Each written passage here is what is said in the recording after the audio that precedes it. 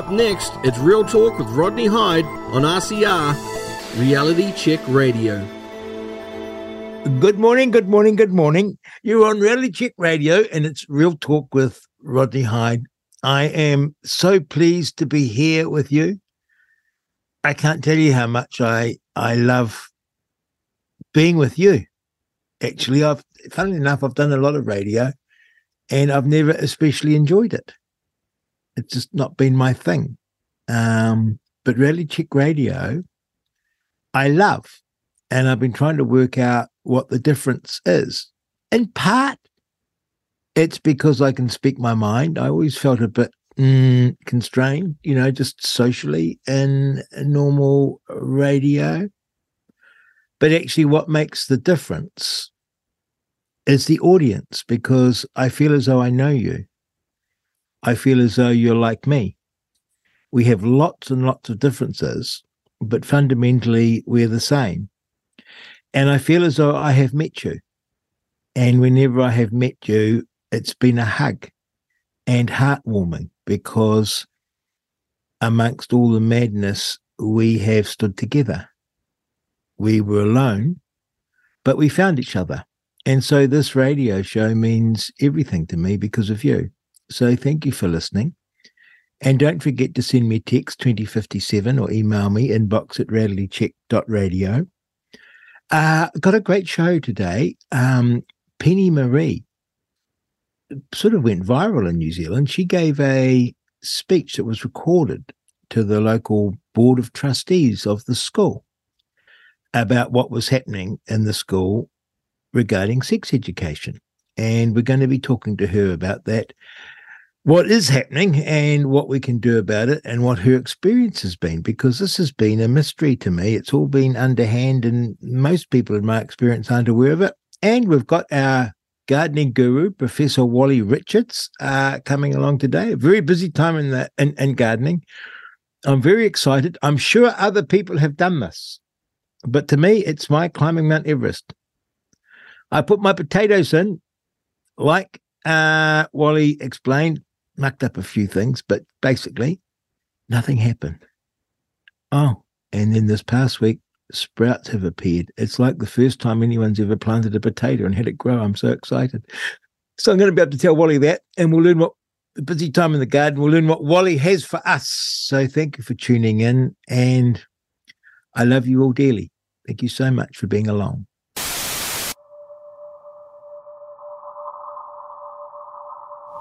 What I want to achieve with RCR is conversation.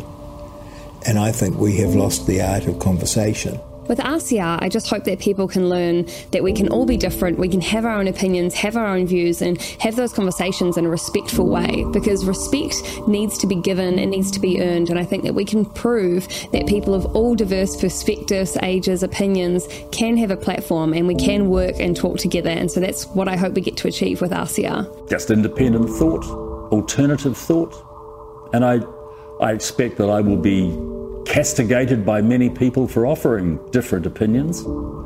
But, as I've said before, there is no such thing as a wrong opinion. Opinions are like noses.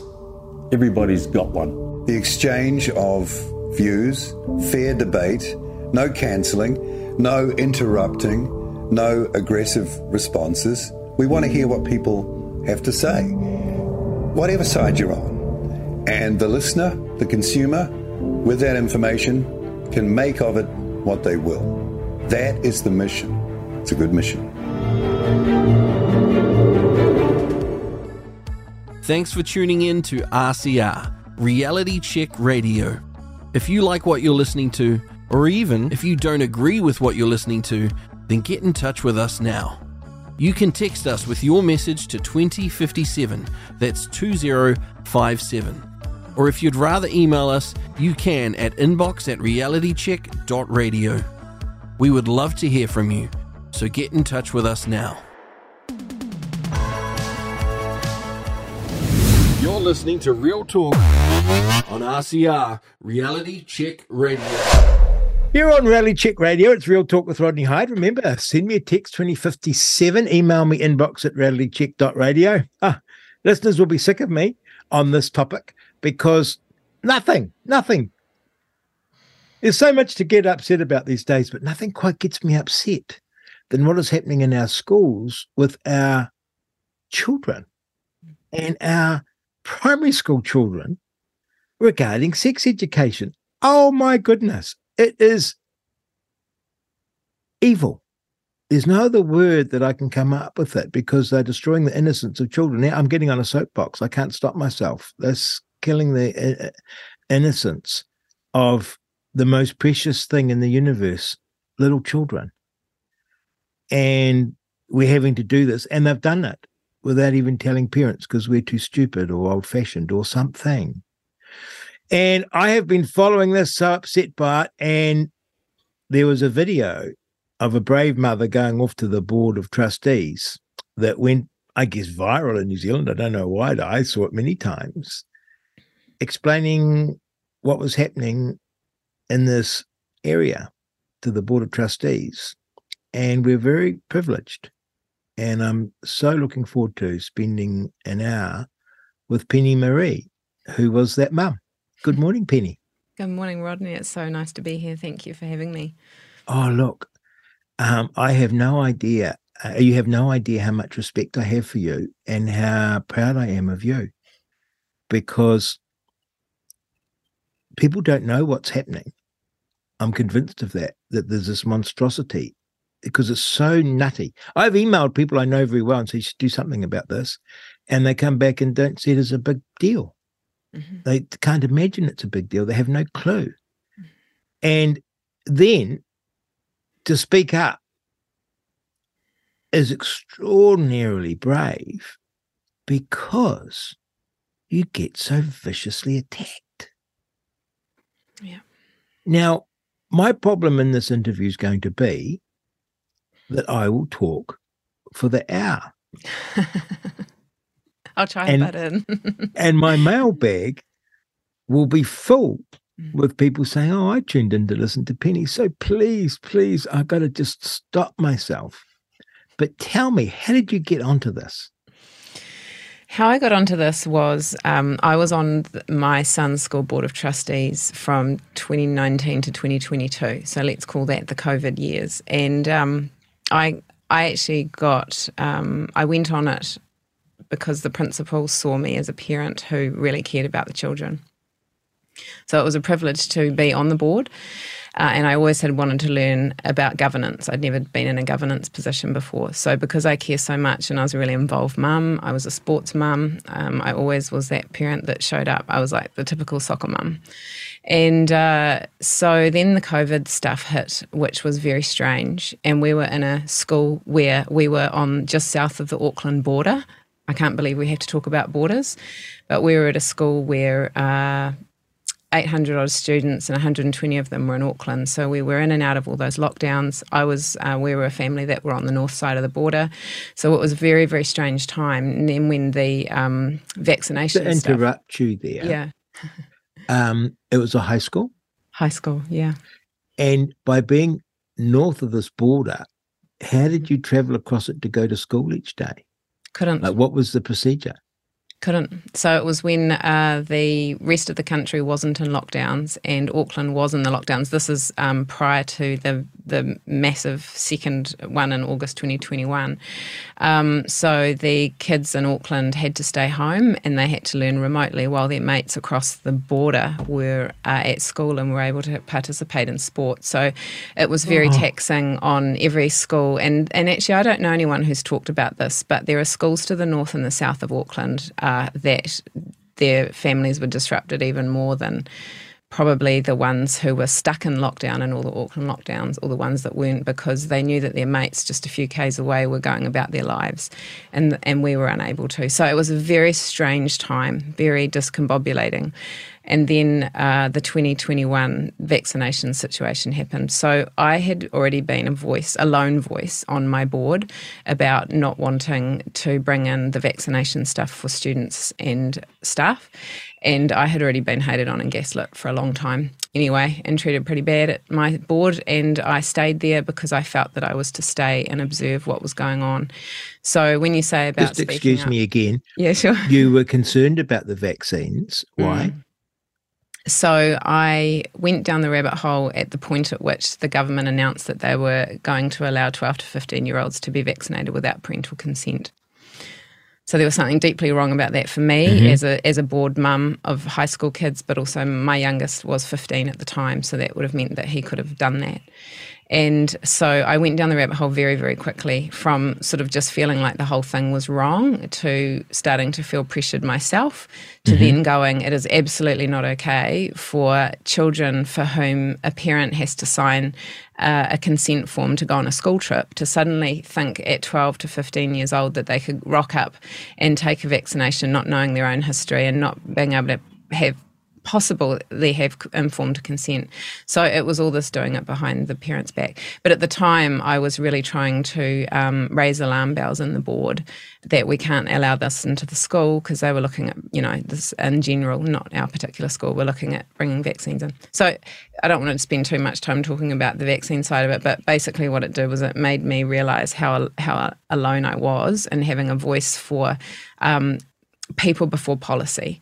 So I spent a couple of years being on a board realising that what I was observing was in the system, and what I saw through everything that I experienced on the board was that it's a microcosm of the macrocosm, and we have these everywhere. So it was a microcosm of a culture where the policies are more important than common sense, and that you're not required to show up with your ethical and moral basis. You're required to show up and follow a guideline that's been set by someone else.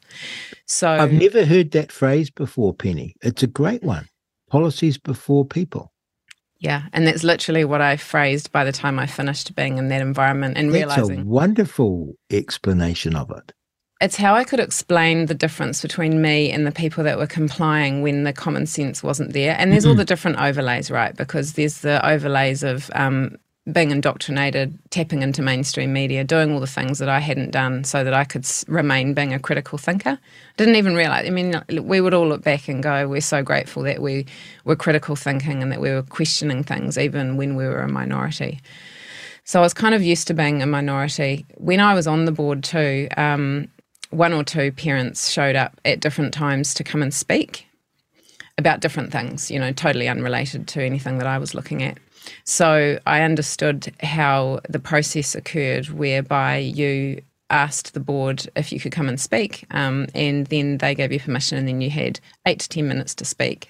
They weren't required to respond to you on the night, but you got to have your say.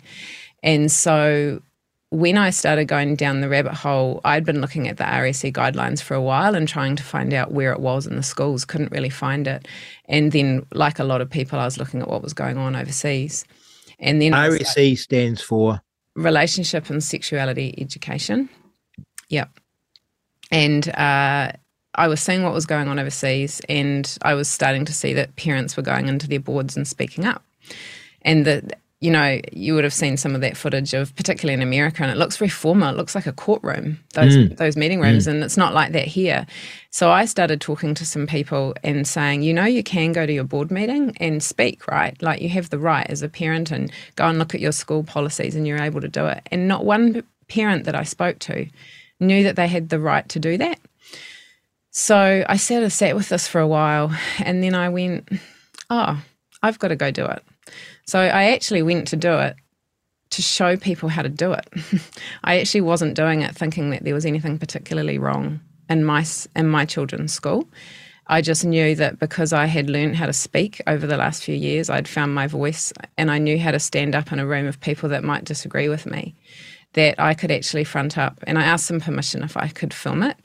And I didn't know what I was going to do with it. I didn't know if I was just going to film it for me or whatever, but I just wanted to go through the process. And they did allow me to film it, which means it's my speech, and I didn't put anyone's faces on or anything like that. And so I put it out online, and I'm not even on social, but I have a news channel that I'm on with Voice Media, and I shared it, and I think about 30,000 people saw it in 3 weeks.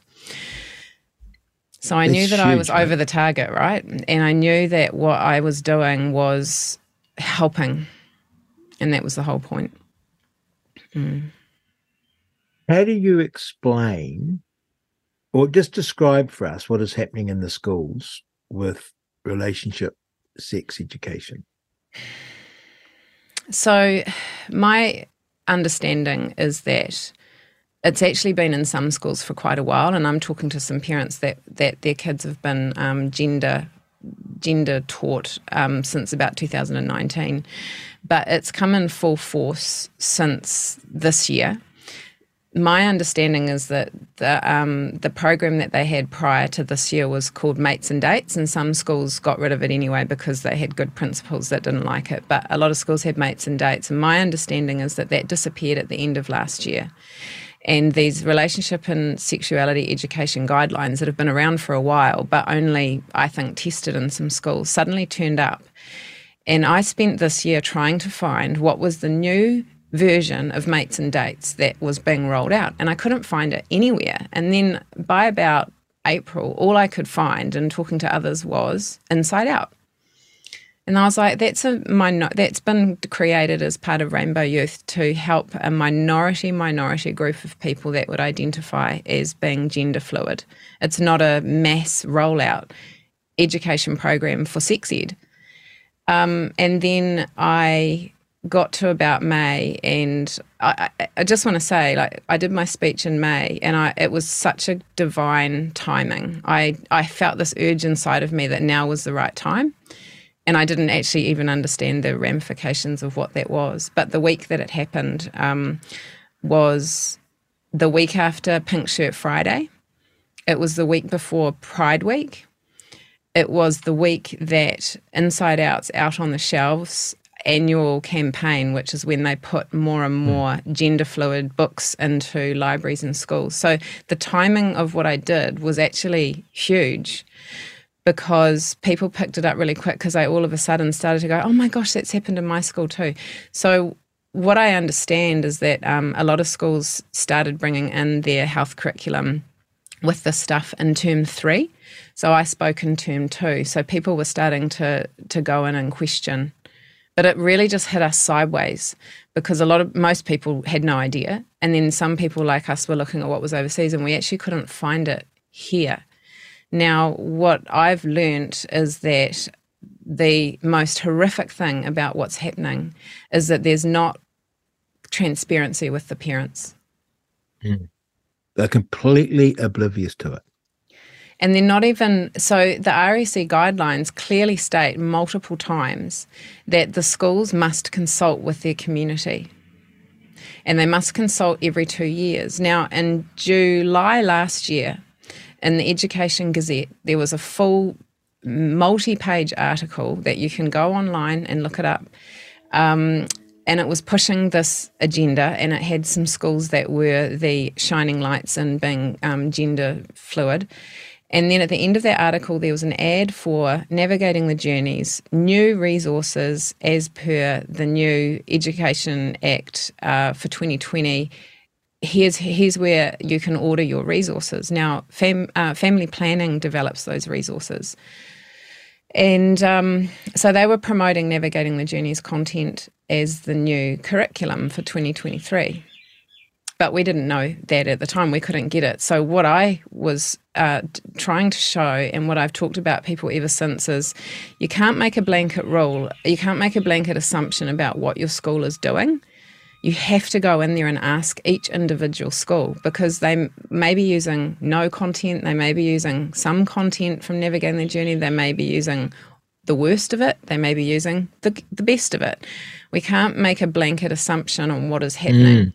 And so the other thing I felt was a lot of people that I've talked to who have asked about consultation, the consultation was set to be after it went into the school. So, for example, in our school, it was going in term 3. And when I did my speech, I said, I'm requesting a consultation now. And they said, oh, it's pegged for December. And I said, well, that's too late, because you would have already taught them this. And now after talking to so many parents, the same thing has happened. So if they can sort of stick to the every 2 years time frame, and this has come in the middle of that, then they're not consulting. That's my understanding from what I have learnt. So you can go in and demand it, and they have to answer you. But the next thing on that is that they're running these consultations a lot on email now, rather than in house, which is what they used to do. I mean, anyone who's got I've got high school kids, anyone of my kids' age will know that the last round a few years ago, it was definitely an in-school meeting, and parents could talk amongst each other and they could hear other voices of concern. But when you do it on email, you're isolated, right? You're not meeting each other and talking about it. So I believe that that's strategic. To not have parents talking. Yeah. Let's just put a bit of content around here. We won't discuss the details of the messages because they're actually pornographic. Yeah. But this isn't birds and the bees stuff that is being taught to, and including in primary schools. In my experience, down to 9-year-olds, my direct experience, but in some schools younger. But we're talking about two things of concern. One is that the content in the schools can be totally pornographic, and what in our day was considered totally deviant behavior is being normalized as something you might like to do. And this is being taught to school children at your school, or could be being taught to school children at your school. Yeah. There's also a total normalization of non-binary relationships, that this is like an everyday thing and it could be you. And if someone comes out, it's applauded. It's a bold and brave thing. So we're seeing a massive uptick, like a social contagion, in terms of primary school and high school kids being declaring themselves non-binary and getting special attention. And we're seeing a massive flood of resources into the school libraries and into the public libraries of sexualized books, literally in the primary school section. And you think your kid's going off to the school, off to the public library, and Inside Out's been there the week before. That's the Rainbow Youth arm of non-binary relationships. They've been in before, spreading books around. I used to be the most liberal guy I knew, you know. These books horrify me. I went to the lovely Bob McCloskey's speech down here, and I was embarrassed by the content of his speech. I was squirming in my seat of embarrassment. But as he pointed out, this is what's being taught to primary school kids in some schools. Yeah. So this is what is happening. You typically assume the best for your school because the teachers seem so nice, so lovely, so caring. It seems so weird and deviant that you can't imagine them doing it. In my own experience, Inside Out came and spoke to my 11-year-old's class for 2 hours. And what that meant was that transvestite teenagers and lesbian teenagers spoke to the class about how cool it was for 2 hours without our knowledge. Now, the weird thing is, in the case of our school, none of that's happening this year. That was last year, and they must have got a kickback because it's not happening. It's gone. So that's the content of it, right? There's no way. I'd be embarrassed to look at it, Penny. It's really tough, and I don't want to be out there showing it too much because it isn't. I don't want to put that out into the consciousness. However, when I go around and speak, I do show because, and I also say, I'm so sorry that I have to do this, and if kids are there, I ask them to leave. Where I ask the parent to decide because it's up to them what they want their kids to hear about. But I apologise, and it really just makes my skin crawl because you're right, just going back to what you said, there's two things that I see going on here that is coming through the curriculum. So the first is the early sexualisation of the children, and the second is the incredibly radical and lying and harmful lie that gender is fluid. So that is, it doesn't even make sense when anybody starts to critical think. It's completely not anything about being kind to a minority group. This is a hijack of our children, and you can see it clearly. And I say to everyone, go to Inside Out and pull the resources down yourself, and you will find that it is a political agenda, and they are radicalising our children, and they are creating activists, and they are creating secrecy and disconnect from the family. So you need to play this out to the end, parents. You need to think about what this might look like in 5 years' time for your family, what this might look like in 5 years' time for your children. One of the mums was saying, we need to play this out to the end, because when her children, if they were to learn all of this stuff and be around other children whose parents aren't pulling them out, when they become teenagers and they want to start dating and they're not going to be able to actually tell whether someone is a boy or a girl, we have a serious problem here, and we have to start having these conversations. This is a political agenda, and it has got nothing to do with kindness. It is harmful, it is hateful, and it is abuse, and the government is funding it. The government has so many agencies out there. Every time I go online, I go down another rabbit hole and find another one. It is a total propaganda hit. And and it's being funded through diversity certified NGOs, all the big companies out there that have had it coming through their workplaces for a few years, and this is a concern for me. It's come through big NGOs here. If you talk to anybody who's worked in national organisations, councils and things, banks, it's everything. You go on the Rainbow Tick website and there's a whole list of companies. I'll just say some of them: Air New Zealand, ANZ, ASB, IRD, Xero, Vodafone. They're all Rainbow Tick companies. So you've got a massive adults who this has become normalised through their workplace, and they're probably going to not think that this is so bad when they see it coming through their kids' school, because they've already been numbed to having to play the kindness card, even though it doesn't sit right in their intuition and in their soul. No one's really talking about that yet, but, this didn't start in the schools. This has kind of come to the schools now, but I believe it's been the social contagion that's come through workplaces to normalise it with the adults first, so that we're all so uncomfortable having this conversation. I've talked to people who are grossly okay with it at work, but they feel like if they speak up that they're going to lose their jobs. They unpick the two bits, because they are two separate things in a way. The first thing is the sexualization of young children. So they're introducing sex, and not just, how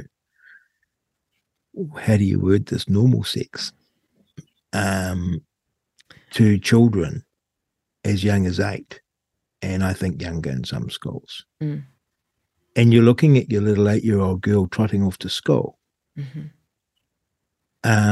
Just interested in little girl things. Yeah. Now, who on earth thinks this is a good idea? Yeah. How dare they? That's kind of my thing. How dare they? And I think you need to understand how we're going through this shock of how the heck did this happen? And this has been radicalised through universities and tertiary institutes for a really long time, particularly in teaching. You think about how liberal our teaching industry is. And so the teachers that think this is okay shouldn't be teaching, in my mind. The teachers that are there that are like, oh my gosh, I'm not comfortable with this, but I need my job. We need to help those teachers. And then the ones that are speaking out, we need to help. And the ones that are quietly speaking out and asking the parents to please stand up now, because there's nothing more that they can do. They get gaslit by the mainstream media. They get hated on, and they get threatened that they're going to lose their job, or they lose their job. This is a hit on them as well. And we need to reach out to these teachers, these board members and these principals, because you're right, the kids are getting sexualised really young, and we just have to stop and have a common sense conversation. What was sex education when you were at school? For me, it was a couple of lessons when I was in intermediate school about puberty, about body changes, and about childbirth. That was it. And you're younger than me, much younger. I had a great one. I so loved this. I was in the 4th form, and we had this wonderful science teacher, and we were all looking ahead to the chapter in the science book on human reproduction and all the boys, giggling over it, right? Terrible. We were 14. We were 14 for the start. And we spent a long time on rabbits, right? And how little rabbits came to be, right? And where they go, that next chapter is going to be a beauty. And then the teacher did so much on rabbits, she must have run out of time. And she ended her class and she slammed the book shut and yelled out, "And humans are the same." And that was your birds of the bees talk. Oh. Yeah, and that was all you needed, right? Yeah. Well, and I think it's a massive hit on the parents, because the mantra that is out there when you hear anything when they're justifying it is that it's awkward. It's an awkward conversation and parents aren't very good at doing it. And I'm just like, you need to stop right there. I'm calling out where in the mainstream media they have articles about it and they talk to their so-called experts. Look up the so-called experts. Go do some research on them. They're university people who are, I don't know if they're parents or not, but do you know what? The parents are the experts. Why is the media not interviewing the parents who are concerned about this? Why are they only going into the closed doors of universities, which have got funded research around all this gender stuff? Because guess where their funding comes from? So you have to follow the money on this, and you have to use your common sense. Like maybe parents are busier than they were, and maybe they do find it more awkward than they were. But I'll tell you what, I have boys, and I would drive with them in the car, which is a good place to have these conversations, because they can't jump out the car, but also you're not having to make eye contact when it's awkward. And I remember so clearly talking to my boys and talking to them about it, because my mum didn't talk to me about it. And so I wanted to talk to them about it because I was aware that it's schoolyard talk at a younger and younger age, and that all their friends are online and things.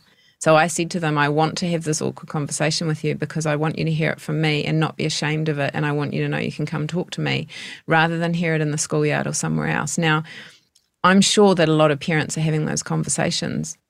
The people in the media that are saying that parents aren't are probably not asking the kinds of parents that are. But I'm like, excuse me, I'm the one who chooses how to have those conversations with my children. And just on the age thing, and if you're looking at the navigating the journey stuff, because that's the easiest way to look at what they want in the schools, the resources are from year 1 up to year 10, and they get more and more sexualized as they go. And why it's the way I look at it is, when you've learnt the alphabet, why do you need to keep going over it and over it and over it and over it? Don't you move on? But they don't, and they do the same thing all the time. Now, I've started talking about the chicken and the egg situation. So we have now, it's huge overseas, but they're starting to push these figures here that there are more kids that are sexually promiscuous, self-harming, and on the gender fluid narrative than ever before. We need to stop and ask what the chicken and the egg is. How did we get to that point? Because how we got to that point is social contagion, which means social media, online behaviour, excessive use of phones, porn online, and the education system. That's the social contagion that then creates what we have. And we have this thing where the government creates a problem and then they create a solution. What's their solution? Pharma, medical, surgery. They're all funding this. They're funding free transgender surgery for children. They're funding mental health support for children, but they created it. They created it in the first place. You've got to follow the money. You've got to follow the common sense. Isn't there a point? I'm sticking on the teaching sex at a young age.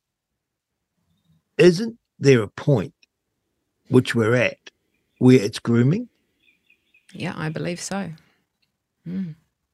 Like a teacher teaching this stuff to 8 and 9 and 10-year-old kids. I mean, we're going to look back on this, hopefully, if we get through it as a civilized people, and it's going to be a scandal because these kids have been groomed and sexualized over and over and over by their teachers. So one of the excuses that they give is that there's a lot of child abuse happening, and so for a small child to be able to correctly name their genitals will help them. Now, I interviewed Gloria Masters, who's a survivor of child sex abuse and sex trafficking. Now, she's also been on Reality Check Radio. She's an incredible woman who found her voice about 3 years ago. So I asked her the question, if you had have learnt this stuff when you were 5 years old, when your abuse started, would it have helped you? Would you have less likely to be a victim? And she said, absolutely not. Now, we need to hear this from the actual victims, survivors, is that if they had have known the correct names for their genitals and been familiar with what naked bodies look like, it wasn't going to save them. But that's the narrative that they're pushing. And we really want to encourage parents, teachers who are teaching this stuff to the kids to seriously question their moral compass and put their moral compass before their pay packet. Absolutely. So that's the sex education. Then you come across to teaching prepubescent children and early high school children. And I realized that there's a rush for Inside Out to reach children before puberty. Yeah. Because if they think they're in the wrong body, their ideology is that you can convert from a boy to a girl or vice versa before puberty by puberty blockers, or, how insane, by taking puberty blockers to have a pause. Yeah. As if that's such a thing, right? It is so wrong. You can hardly say it. But this is what has been going on in the schools. Oh, well, if you're not sure, you can just take a puberty blocker. This is, as I understand it, Penny, the chemical they give child molesters to castrate them chemically. And they give that to a little kid to say, oh, you make your mind up. So they're reaching down to prepubescent children to explain that you could well be in the wrong body. Mm-hmm. Now, we understand there's a psychological condition called gender dysphoria, which is documented and very extremely rare. Mm-hmm. We understand there's a sexual condition where some guys get off by pretending they're a woman. And that's it. Right? Yeah. And yet 100% of our children and the kids are told a lie as though it's the truth. And if they question it, they're labelled transphobe by their teacher. Yep. Now, this is next level. It's stuff, next level, right? and it's so complex. So what I've ended up doing, and we'll talk about this soon, but I just want to bring it in here, is what I've ended up doing that's fallen out of me doing what I'm doing and meeting so many people to help is I've created something called Let Kids Be Kids. And so I recently interviewed a lady called Jennifer Scott, and she's very outspoken she's a registered nurse and she was working in mental health, and she's down in Dunedin. And she was doing this research on gender affirming care and the change. So in the medical realm, they very strongly are only allowed to use the affirmation model, which is to affirm a child's belief. So what they're doing is they're seeding this doubt and disbelief and lie into the child who isn't mentally capable of coping with that kind of context anyway. Their brains are literal when they're little. And then the only model in medical is the affirm model. Now, you ask if that makes sense for anything else. If a child is anorexic, is it okay to affirm them into their anorexia and say, we'll take you along for liposuction? No, yes, it is not. Yes, you are very fat. You need to eat this. Yeah, and so that's exactly, you overlay that. You would never do that to an anorexic 30-kilo girl and tell her, yes, you're correct, you're fat, we'll go and take you and put you on a diet.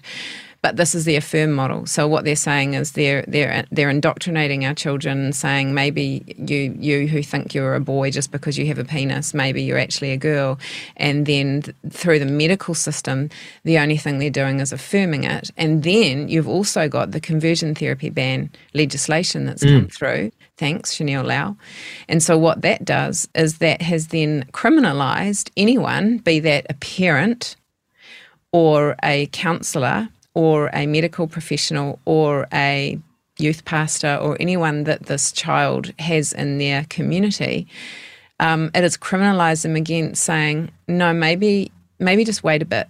Maybe you're not. Like maybe tomorrow you're going to wake up and you're going to be okay being a boy. That's a criminal thing through the conversion therapy ban legislation. So the only thing that you're allowed to do through legislation is to affirm them. And of course, the conversion therapy ban is asymmetric because I can encourage a child to swap sex, but I can't encourage them to stay what they biologically are. That's correct. So we're getting hit on all sides. We're getting hit from legislation. We're getting hit through education. We're getting hit through the medical system. And what doctor could possibly remove the breast of a healthy young girl or castrate a young boy? Or give them puberty blockers? How on earth, when you look at our medical profession, A, that one doctor could do that, but B, all the other doctors not call it out? So I was talking to Di Landy the other day. She's from Mana Wahine Kōrero, and the number that she gave to me was there are 600 New Zealanders on puberty blockers. I've looked up, there are 3 gender clinics in New Zealand at the moment. And this for me has opened a door into a world that I didn't even know existed. Like I didn't realise when I was going to do my board speech that within a few weeks I'd be real. I didn't know. I didn't even know about all this puberty blocker stuff and how bad it was.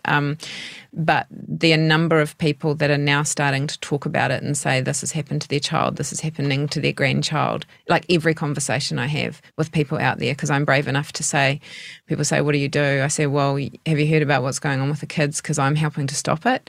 And everyone, no matter what side of the fence they're on, says, thank you, please keep doing it. I wish I had won lotto so I can help you financially. You need to keep doing it. It's what you're here to do. Can I ask you a couple of controversial questions, philosophical ones? Go for it. I have never been brave enough to ask this of my friends, but I can do it in the context of radio, right? And I regard you as a friend and a hero, but there's a lot of ladies that I have on who I greatly admire, but I've been busting to ask them this question. Do you think this started with feminism? I think it started before feminism, but I think feminism was a weapon. Yeah. Yes, and that we were sucked along. Yep, I 100% believe that we were sucked along. And I think right now, critical thinking, being humble and looking back over our lives and learning the lessons and going, oh, that's how we got to this point. So yes. Feminism, hugely. Also, and Bob McCroskey talks about it a lot. He's been talking about this for years. It started with the anti-smacking bill, yes, which was child rights before parent rights. There are so many facets, but yes, let's talk about the feminism thing because 100%. Because if you start off saying woman, because there's all these waves of feminism, and I've never made a study of it, but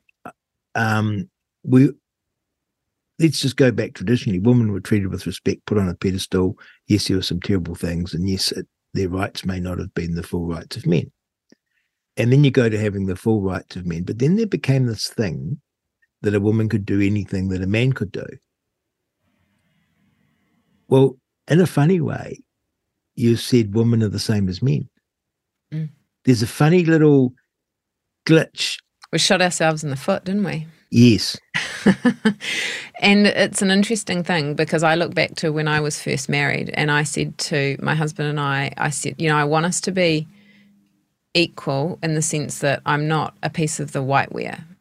I don't want to just be in those traditional roles. Be a trad wife. However, I never wanted to go back and work full time. I didn't see the point in going and having my children and then having someone else raise them. And now we're also, so there's the push to thinking that the mother has to be the superwoman and has to be able to hold it all together at home and at work and socially. Oh, and also still look beautiful and healthy and keep nutritious food for their children, all the things. Like we had this total superwoman thing about us and it was really toxic. and it was really competitive, and you looked at each other and you thought, well, you've managed to hold it together, you're the superwoman. And I'll tell you what was the real rub with feminism in New Zealand, and that was Jacinda Ardern.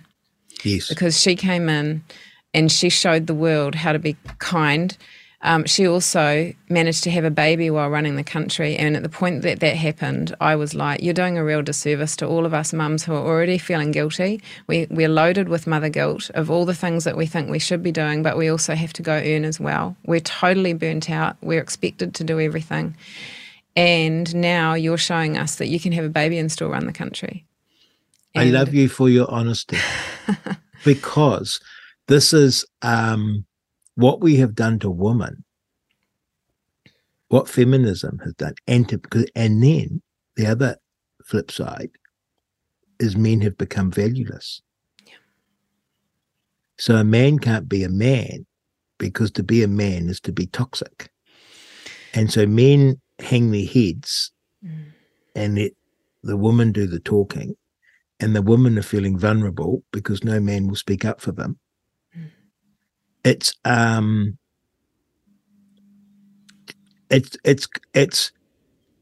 this is what, and this is my next controversial thing, and it's quite hard because, you know, all around me are lifelong feminists, you know, in my family, and my wife, my mother-in-law, and all lovely, and I can see their point, but they're complaining about this, and I can see that it's the next step, right? That we were sucked into something. And as you say, all these roles fall upon a woman. Promiscuity is another issue, but we won't just get into that, because I think that's also been the disservice here. The other thing is, listeners are aware that I've become a Christian, which is something I never thought I'd say. But the most telling moment in all of this was gender ideology. Because to be teaching young children about sex way before they're ready for it or capable of considering it, I thought was evil. Like not just murdering civilians evil, but evil beyond compare. And then to teach the little girl that she could be a boy, or the boy next to her could go to the girls' toilets because he's really a girl.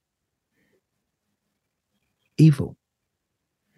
And that's when I realized we're combating an evil virus, an evilness in people's thinking. And that there are lovely school teachers and lovely people in the bureaucracy and lovely people working at Xero and at the well, they're not at the IRD, lovely people at the Ministry of Transport and places like this, who are promoting this evil that's abroad. And they seem lovely, or they're going along with it. And that's when I realized that if I think that's evil, there's got to be a goodness. And now I'm talking good and evil. I'm not talking about whether it's a good policy or a bad policy, whether it's utilitarian effectiveness or not. It's good and evil. And that there's something deeply wrong spiritually, which I'd never, ever imagined I'd be thinking. Am I right about this? To me, you're 100% right about this. And being on this journey for the last few years, I don't really come across many people that see what's going on and would still deny that this is a spiritual war. And because you can't explain it. You can't explain the evil. No. And we had the culture war idea, but this is a spiritual war for our kids. It's huge, and you know it, because I'm so far out of anything mainstream because I need to protect my own heart, but you only need to watch music videos and all the things that kids are readily accessible online, like computer games like Diablo 4. You've only got to look at them to see how demonic and satanic this stuff is, and it's all mixed in with the gender narrative. You can't tell which are men and women. This is deeply spiritual, and it is the only way when I speak to people that I can explain why this is happening, because your logic mind can't conceive of the level of evil that's behind it. No. So you can go a certain amount talking about the psychology and what happens when people get hypnotized and brainwashed and all of the different tools, the psychological tools that have been used against us for us to usher this in, and the cleverness of us being frogs in pots and being politically more liberal over the years to the point at which we're now at the bottom of the cliff looking up going, how in the heck did we get here? But Yes. the overlay of it all is it's spiritual. So I had an awakening at the start of my journey onto this, and I've been, a Christian. I walked away from that because it didn't feel right and it didn't feel real. And then I had an awakening, and what I saw right then was on the spectrum, religion at one end and spirituality at the other. And it was so freeing for me. I felt like I could take my big guilty shoulder pack off and see that even the spiritual aspect to our lives has been hijacked because it's been politicized through religion, but it's very simple.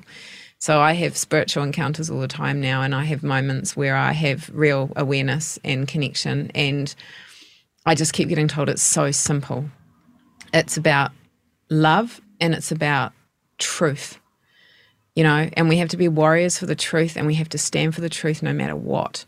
And when we do, we are in alignment with God. We're in alignment with source energy, and we're in alignment with light. We are light. And so we have to trust what we feel. A lot of what I talk about, like we've talked about the horrors of this, but it'll be really good to spend a bit of time on what's going to happen for the good, because we have to understand who we are, why we're here. And you can't get to the core of that without accepting the spiritual role that we have here. Isn't there a problem here, though, Penny? And this is where I'm struggling. Because I feel that. But if you have a clash of belief systems, which it seems that's what we have here, the other side, and they would say the same about us, aren't amenable to the facts or to evidence or to reason, because they have a belief system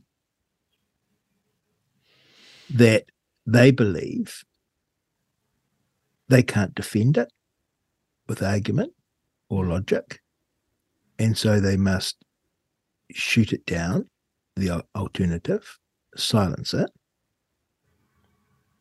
And ultimately, if you have a clash of competing belief systems, it comes down to violence, always has. Because we can't jog along together. Like I can't jog along with someone who's doing this to our children, right? But they can't let me jog along with my children in my space. It's competing for the same thing, our children and our future, where we can't sit down and talk about it and discuss it and vote on it. It's deeply spiritual. It's deeply a belief system, deeply oppositional, and can't be resolved. And this, I find myself, I've never said this before. I don't know how you resolve it peacefully.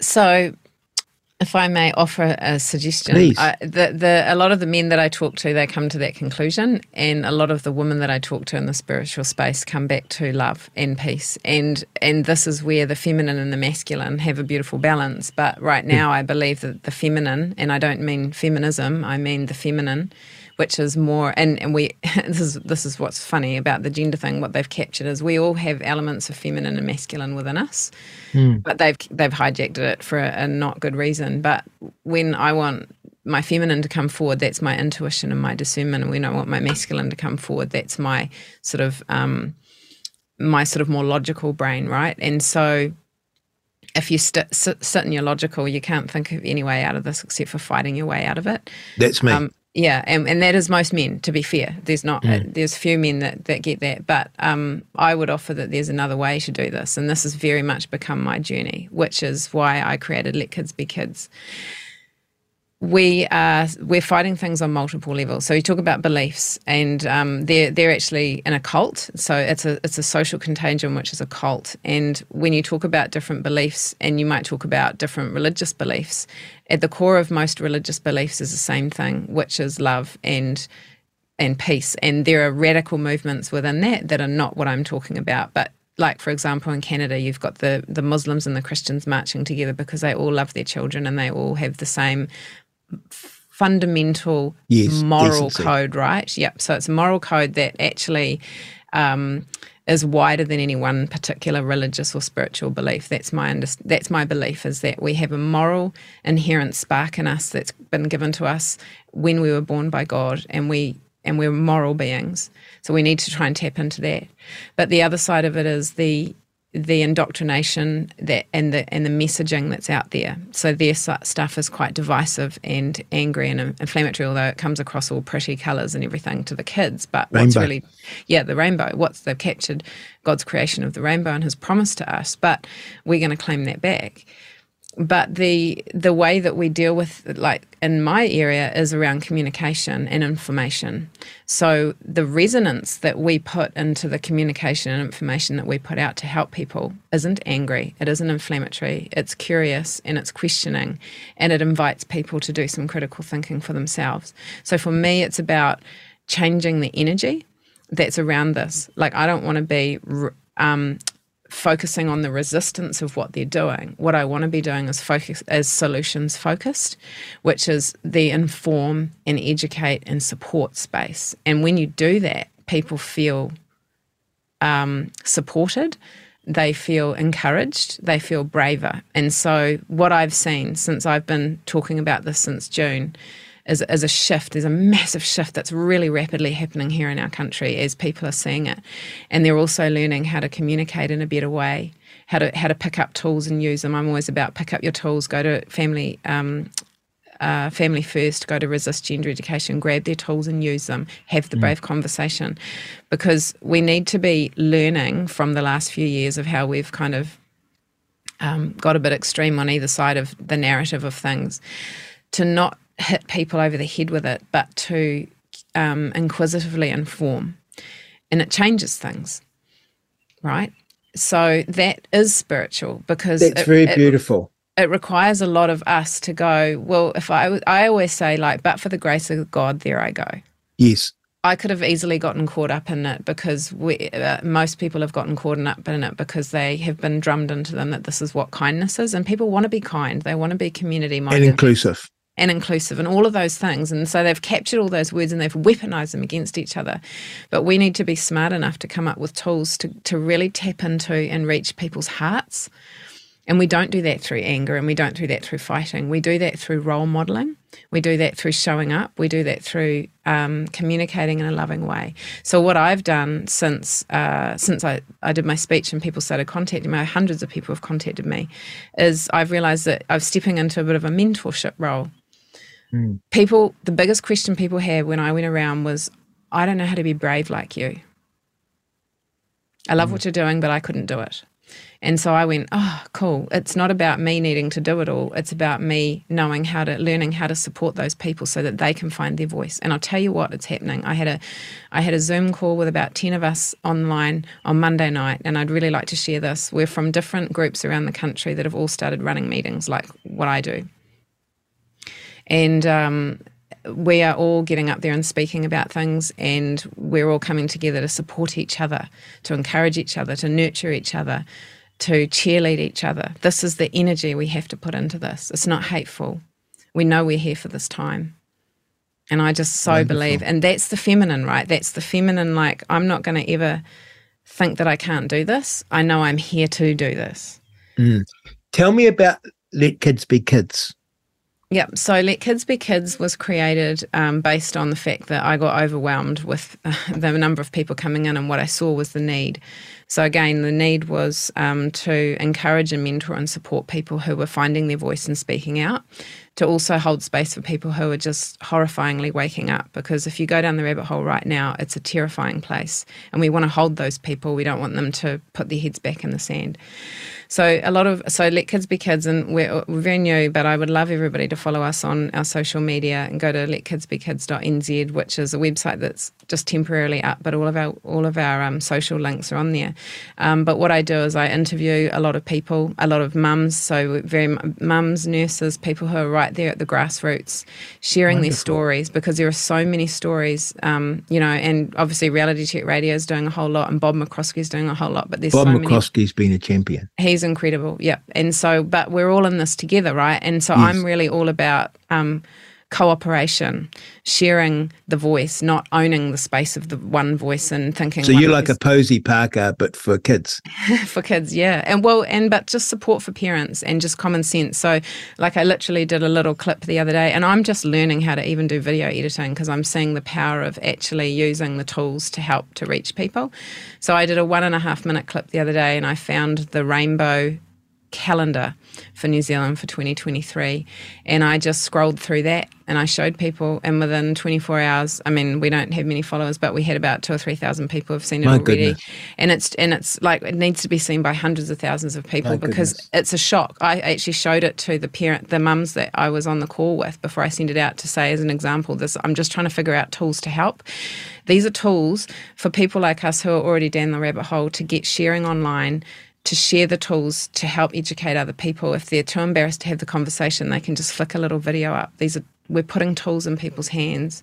The sharing thing is really important. So I showed this little video of the rainbow calendar of these so-called minority groups that are, poor them, they're getting hated on. Well, they have a very full calendar of expressing and celebrating themselves, which is all funded by the government, by the way. And the faces of the women on the call, when I was scrolling through it, they were shocked. And these are the mums who are out there having the conversations.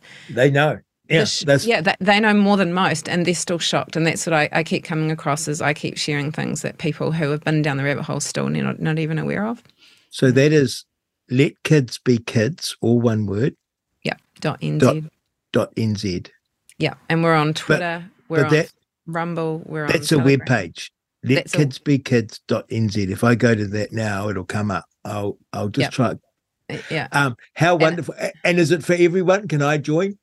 Yeah, so it's the website itself is just a temporary placeholder at the moment, but you can get links to our Substack. So just starting to do a Substack. I'd love you to subscribe to Substack so we can keep in touch. Great. We're just going to be sharing information. We're trying not to do stuff that other people are doing, but I just want to put a whole lot of tools in people's hands, and I want them to know that they're not alone. There's people all around the country contact me and say, I think I'm the only one in my school. I think I'm the only one in my community. And I would say, you're not. But we need to start having the conversations because we're siloed at the moment. We're so used to being disconnected from school. We're sitting in our online bubbles, but we've got to get face to face and have these conversations.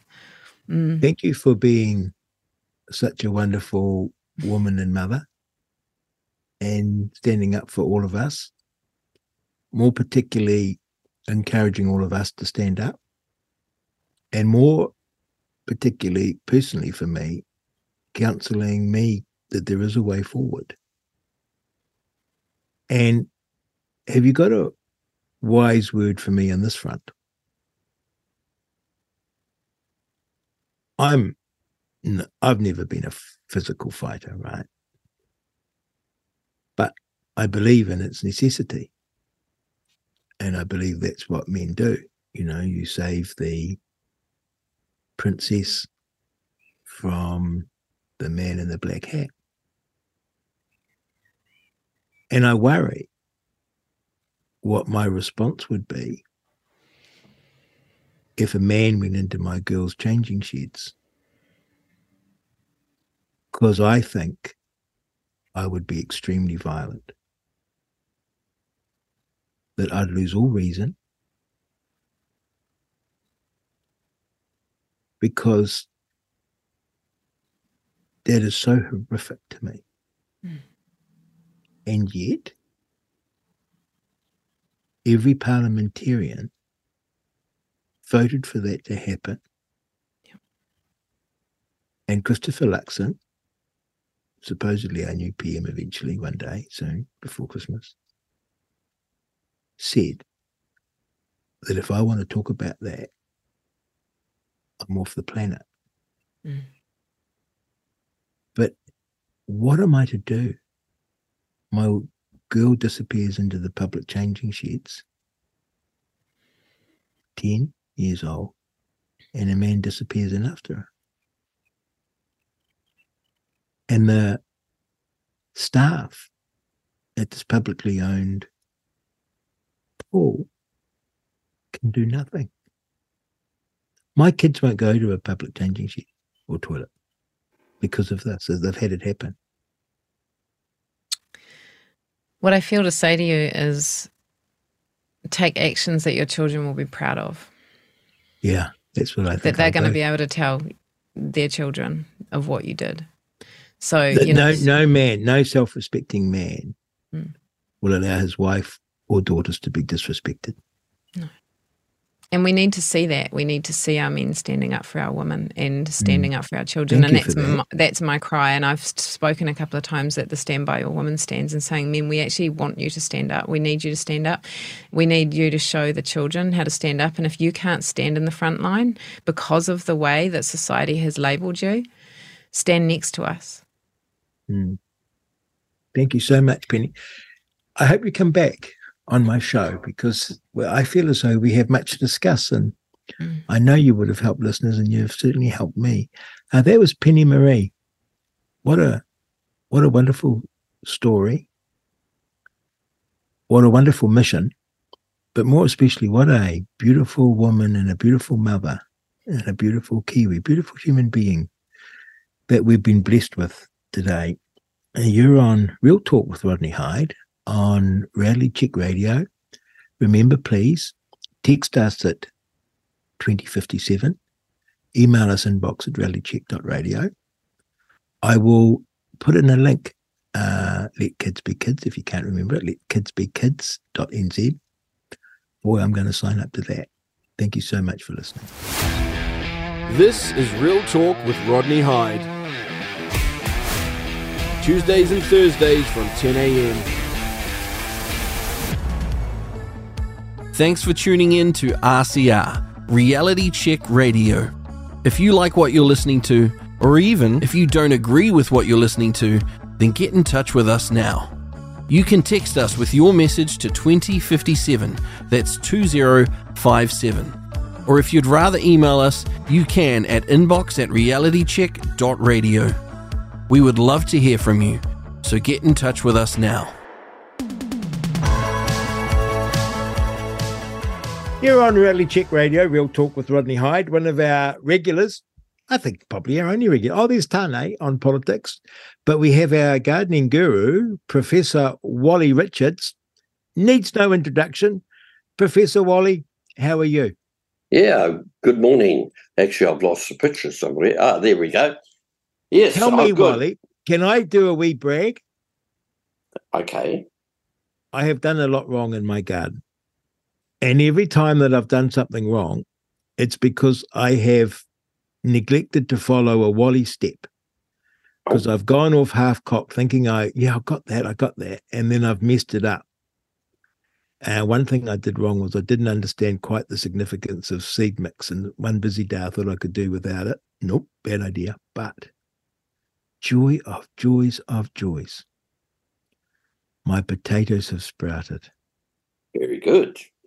Do you know, it's quite probable that other people have had that happen to them through the course of history.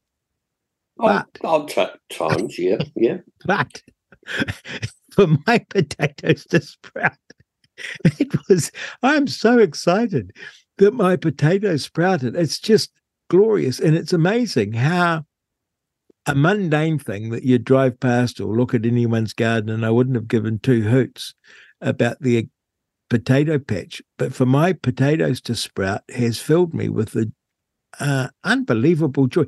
Gardening is so much fun, so therapeutic. It is so wonderful. So my potatoes have sprouted and I'm overjoyed. If I get potatoes, like I tell everyone, it'll be a plus, but I'm getting the sprouts. Now, Wally, Okay, yeah. Actually, that is the peak time in gardening, basically, is when you've planted seeds or potatoes in your case, and next thing they pop up through the soil, and it's incredible. That is the highlight of gardening, basically. Yeah. You see that your efforts have been successful. Later on, harvesting is also a great pleasure because you've got the produce that you've grown yourself, and you're going to take it into the kitchen and you're going to cook it or do whatever with it, and eat it. And it's the miracle of a seed. Like my tomato seeds were so small when I put them in the ground. I've done a great job thus far with my tomatoes because I followed your instructions to the letter. My tomato seeds are so small, and now they're up like, I'm in old-fashioned units for plants, 6 inches, 8 inches high, staked, and looking wonderful. One of them's flowering. And from a little tiny seed, it's a miracle, isn't it? Yeah, it is. It's magic. It's magic. Now, speaking of magic, I swear by your magic botanical liquid, Right. which is I've used on my plants. You got an email from a listener about MBL. Tell me what that is. Yeah, just a second. I'll drop the screen down here. And it says, Wally, first time in my life, I genuinely wanted to leave a review on a product. Your MBL is really magic. I'm not only bad in gardening in general, I'm also new to try it in this hemisphere, so obviously from the other side of the planet. So I managed to kill an aloe vera. Have no idea how these things just happen. The only thing left is a tiny leaf, and she sent a photograph. There are no roots, all rotten, so I put it in a cacti potting mix a couple of months ago and been just randomly applying about a spoon of your diluted MBL. And today I noticed that the green dot inside the new leaf is trying to grow. She carries on, and this is the interesting part, which I must try myself. Also, during the last 2 years, I've been trying to propagate golden kiwi fruit and some other tropical fruits as well, unsuccessfully. Tried different Google advices until about a couple of months ago, I just smeared the ripened fruit over the potting mix and applied some MBL. So she would have squashed the ripe fruit over the mix and then watered in some MBL. Been applying it randomly, same as the aloe vera. And the day before yesterday, suddenly noticed several live seedlings. Have no idea what to do as they grow further. But with the MBL, I have got the unlimited amount of tries, now waiting for the mango season. So she's going to produce a mango as well. Okay, so that's interesting because to germinate golden kiwi fruit, of course, you'd probably need a male and female because for pollination. But yeah, great stuff. How exciting is it to get an email like that where someone with no green thumbs has got such excitement and such joy from a product of yours and is now gardening and doing something extraordinary, I think, growing kiwi fruit from a kiwi fruit. Yeah. Somehow, rather playing on my computer, I've got you as a little wee picture now. There we are. You're back. Oh, you got me back as a big picture. Yeah, I've got the big picture now. Yeah, well, I'm still good You looking. look so small there. Well, corner of the screen. I could do with losing 30 kgs or something. Tell me, Wally, what's on the agenda? It's a busy time of year in the garden. I've got my lovely mother-in-law visiting, and she's been working in my garden and and helping, and she's done a great job. There's a lot to do. What would you like to cover off with us today? Okay. Well, one of the things that happens this time of the year, people prepare new gardens for their vegetables, for their flower plants, etc. And they work the soil, make a nice, lovely garden, and then they either plant seeds or seedlings into it. And next day they go out, and my God, it has been destroyed. The cats in the neighbourhood have found a new toilet, a beautiful, lovely soil toilet. And they said, oh, my God, this is heaven. And so they have applied a lot of interesting manure, usually out of a tin of cat food, which is yuck. And, of course, seedlings have been disrupted, seeds, etc., etc. Now, to overcome the problem, we have a product called Wally's Cat Repellent, right? And I think I may have spoken about this before. It's naphthalene. Naphthalene has a very strong smell, and the same smell as mothballs, actually, before mothballs got banned because children putting them into their mouths thinking they're lollies, which we never did when we were kids. We knew we managed to get by. Yeah, we knew the difference between a lolly and a mothball. Strange that how things have changed. Sorry, we did know the difference between a lolly and a mothball. Mothballs were typically found in the wardrobe or cupboard, and lollies were found in lolly packets or lolly jar. That was the giveaway. Yeah, but anyway. So the story is you use naphthalene or cat repellent to keep the moggies off your garden. Now, naphthalene too is a chemical. So if it's a flower garden, it's not good, but it doesn't matter too much because you're not going to eat the flowers. But in your veggie garden, it's most important that you're not going to put a chemical into the soil for the plants to take up and be in your food chain. You've got enough rubbish in the food chain anyway without having to add to it.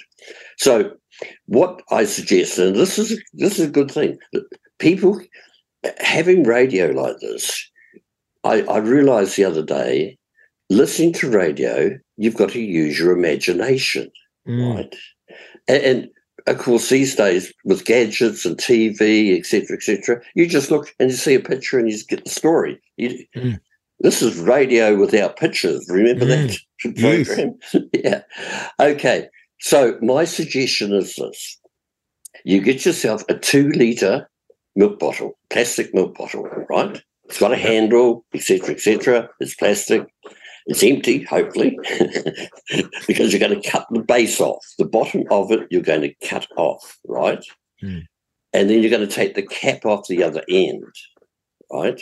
And you've got the handle there, and you can sit that down on the ground with the handle up, and inside it, you put a rock so it doesn't blow around, right? That's just to prevent it from blowing around. And then inside that, you put about a tablespoon of the cat repellent. And you can sit that quite safely in the middle of your veggie garden where you plant it up, right? Because it's not going to get into the soil. Then, away from that, you scatter some of the flakes around. Now, what happens is the cat comes along and it smells this naphthalene.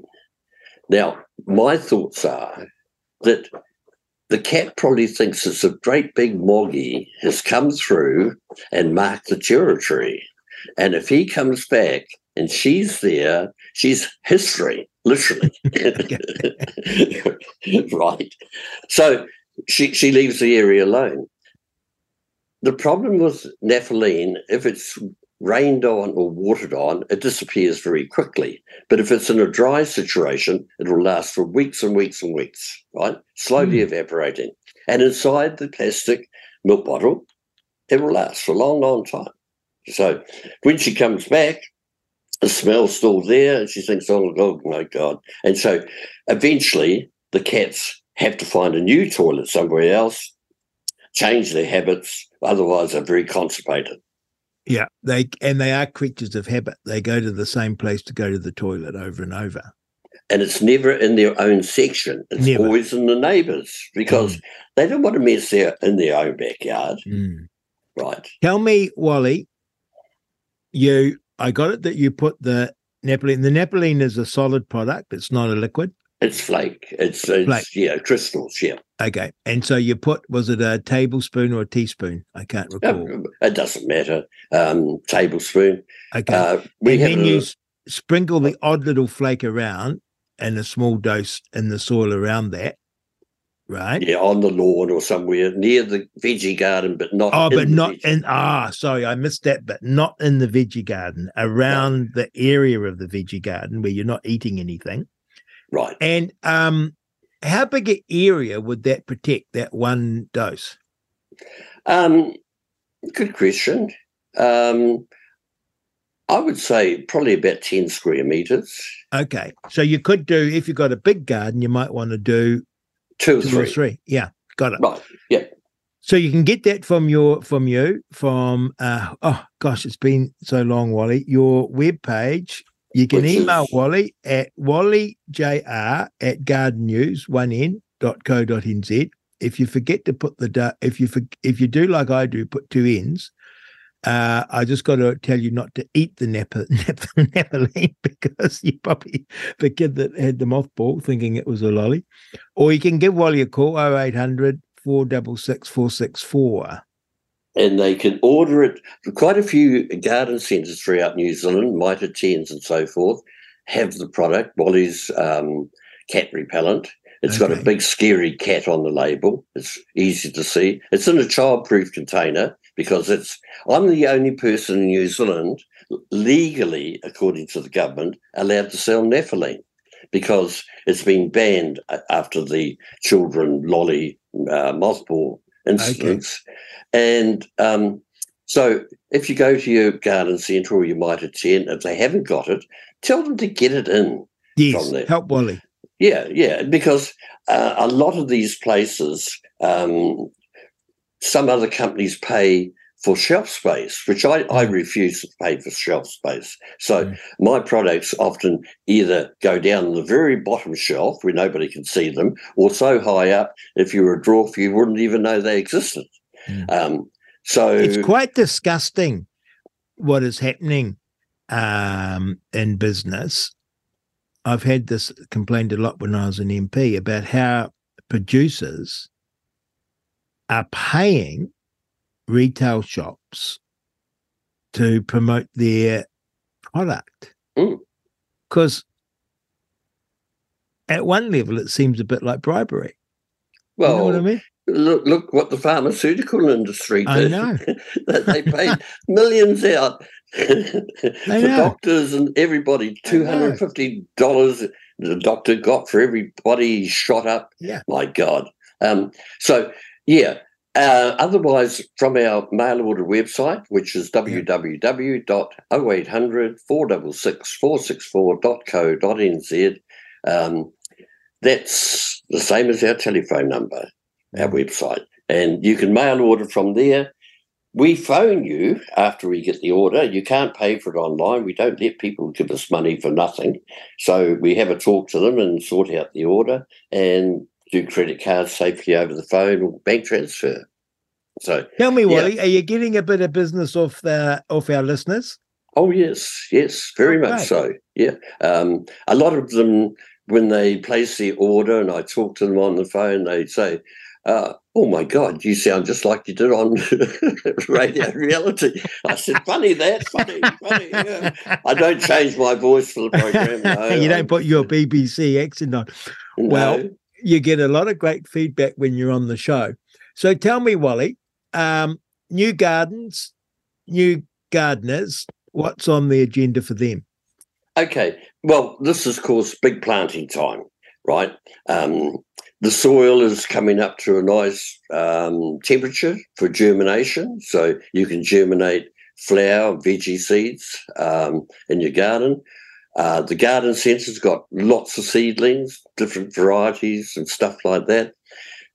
The only aspect at the moment is it's a little bit early for planting the likes of cucumbers, pumpkin, etc., outside, because they won't do much until the temperatures get more even and warmer, right? But in a glass house, of course, they'll thrive. But everything else, tomatoes, you name it, go for it. But one of the things too that a lot of people don't realise that have got a pet dog or dogs is that when you're gardening and doing little jobs like planting seeds and seedlings, your dog should be inside the house with curtains drawn so he can't see what you're doing. Very important, because if he's standing there watching you doing all this planting up of seeds and seedlings and stuff like that, when you go inside, he thinks, it's my turn. And then he goes. Because you're a great dog man, right? Oh, yeah, I've got 3 dogs currently, yeah. Yes, it's a thing that happens. My dogs are not gardening dogs. They're more poofter type dogs, the little, fluffy. I don't know if you're allowed to say that these days, Wally. Puffy. Puffy. Puffy. Okay. Tell me, if you're having trouble with a neighbour's dog, is it Napoleon? Does it work? No. It might in some cases, but no, it basically doesn't. There's a product out there called Skunk Shot, which some garden centres have. I don't have it. But the smell of that, and what you're supposed to do is you put, the golf ball tees. Yeah. You get some of those and you put a dab of this Skunk Shot on the top of that, and you stick the tee into the ground in the areas where you want to protect or prevent the dog from coming in. Which reminds me, and you may remember this, many, many years ago, you used to drive around the place and you see all these bottles of Coke bottles or with whatever, with lemon, with water in them, right? Yes, I do remember. It's not a thing now. Right, yeah. Now, on the lawn. It was the best fake information that you could imagine. The key to it was, from the originators, said that dogs will not urinate near water, right? Which, you think, okay, fair enough, they won't urinate near water because they smell the water they're going to drink. So everybody, stupidly enough, got out their plastic cordial bottles, filled them with water, put the cap on and threw them out in their front lawn, thinking that no dogs would come near the front lawn. It didn't work, of course. I remember that. I thought it was that the dog would look at it and see itself in the reflection and run away. That's what someone told me. And I thought, it seems preposterous. Yeah, and obviously it didn't work because it's not now a thing. It just popped up. And I can remember driving around Auckland, and gosh, just about every second house in some streets would have the lemonade bottles lying around with water, half filled with water. Right. Isn't that funny? What else, Wally? Yeah, well, one thing about it too, the dog catchers, etc., have done a great job. And now the fines are so horrific. If your dog is running around loose and so forth, gets picked up, you have to pay to get the dog back. So back in our times with the bottles on the lawn, of course, there was really no great effort to prevent dogs from roaming. Nowadays there is. So that's all good. So now, okay, here's one which is interesting. Some people like to grow pumpkins, squash pumpkins, kumikam, those ones. Now, they take a lot of room because there's a big vine, and unless you've got a big property to let them meander around and produce. If you haven't got a big property, there is a way that I found some years ago, very successful, is that you plant them near some shrubs or small trees, and you train the vine up the tree and over the shrubs. So they're up in the air, they're not taking up space on the ground, and as a result of that, the fruit too is formed up in the air. So it's not sitting on the ground where it can get damp and rotted, right? Which you've got to protect pumpkins if the soil is quite moist. Sitting in moist soil, of course, can cause rots. So, the ideal thing with growing pumpkins, the old traditional way, is you make a mound. It's got a lot of animal manure in it, bit of garden lime, and you plant 3 seeds or seedlings into the mound and let them go for it. Now, another problem that happens, particularly with courgettes, this time, or zucchinis, whatever you like to call them, is that people grow them. They're a big plant. They take quite a bit of room.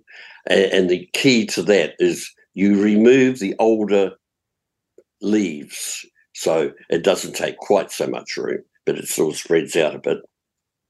But they get a flower on there, and they've got a little young fruit, and the next time they go, it's all gone rotten. Why? It never got pollinated. There was no bumblebees around or whatever to do the pollination from the male to the female flower, right? So growing pumpkins, cubettes, zucchinis, I always go out in the morning when I feed the chickens and so forth and check the plants for flowers.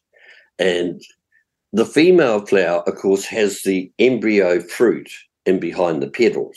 So you can distinctly see it's a female, right? The male, of course, is a stamen without any embryo fruit behind it. So once you find a female flower, then you go and find a male that's got a good amount of pollen on the stamen, and I'd pick the flower, take the petals off. So I've got this bare stamen there, and then I put that into the female flower and give it a bit of a rub, right? She loves it. Wally. And you've got to be careful that you don't let the neighbours see you do this. Yes, of course, it's not good thing for the neighbours, especially if they're prim and proper. And that sets the fruit. Good as gold, no trouble at all. If you don't do that, then you're leaving it up to bumblebees or whatever to actually do the pollination for you, which means that you can lose a lot of fruit. And Tell me, are the male flowers and the female flowers on the one plant or on separate plants? Okay. On the one plant. On the one plant. Sorry. Sorry, I interrupted. And tell me this. You know how you were having them growing up shrubs and bushes and trees? Yep. Is that the big pumpkins or just those little wee ones? No, big pumpkins. As long as it's a strong shrub or tree to be able to take the weight, right? Wow. And I've grown, a good-sized pumpkin on say, a pittosporum. Gee whiz. And, they just... What's a pittosporum in everyday words? It's one of the native plants, shrubs. Yeah, a common native.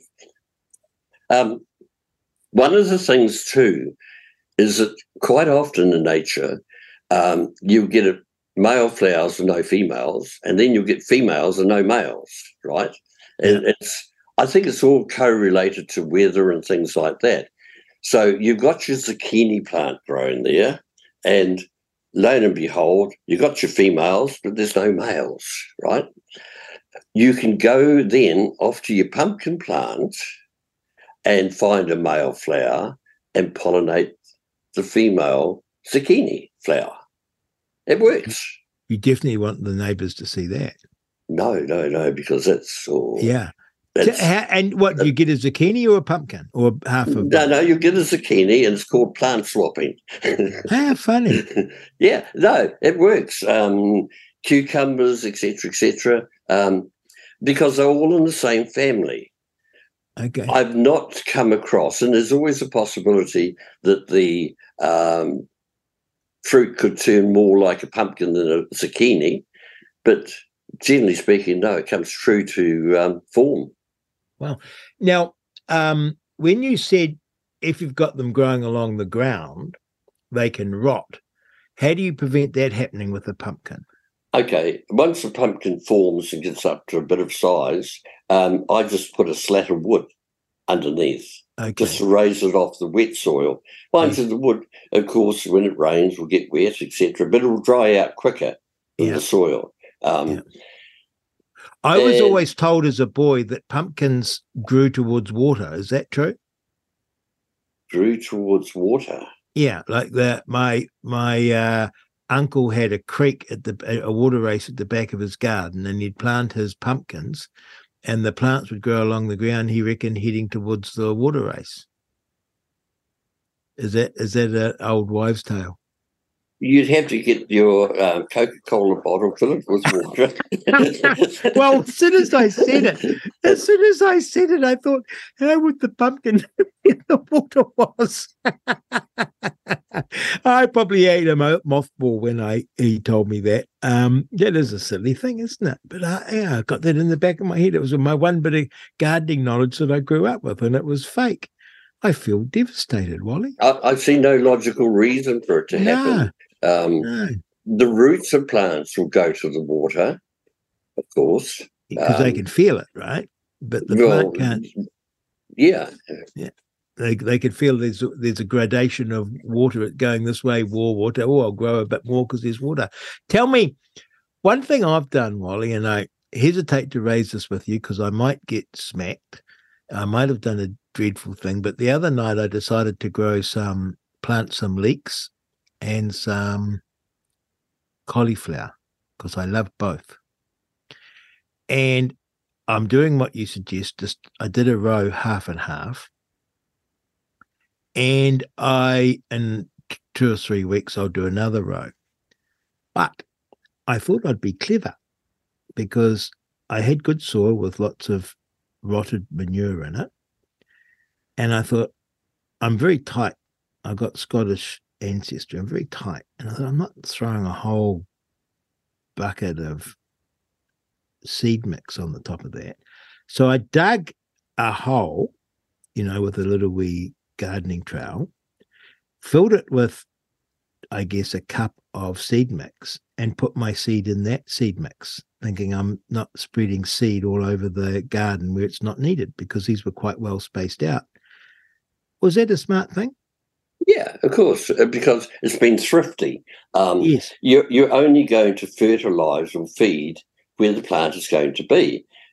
What's the point of feeding all the weeds that are going to come up? Good.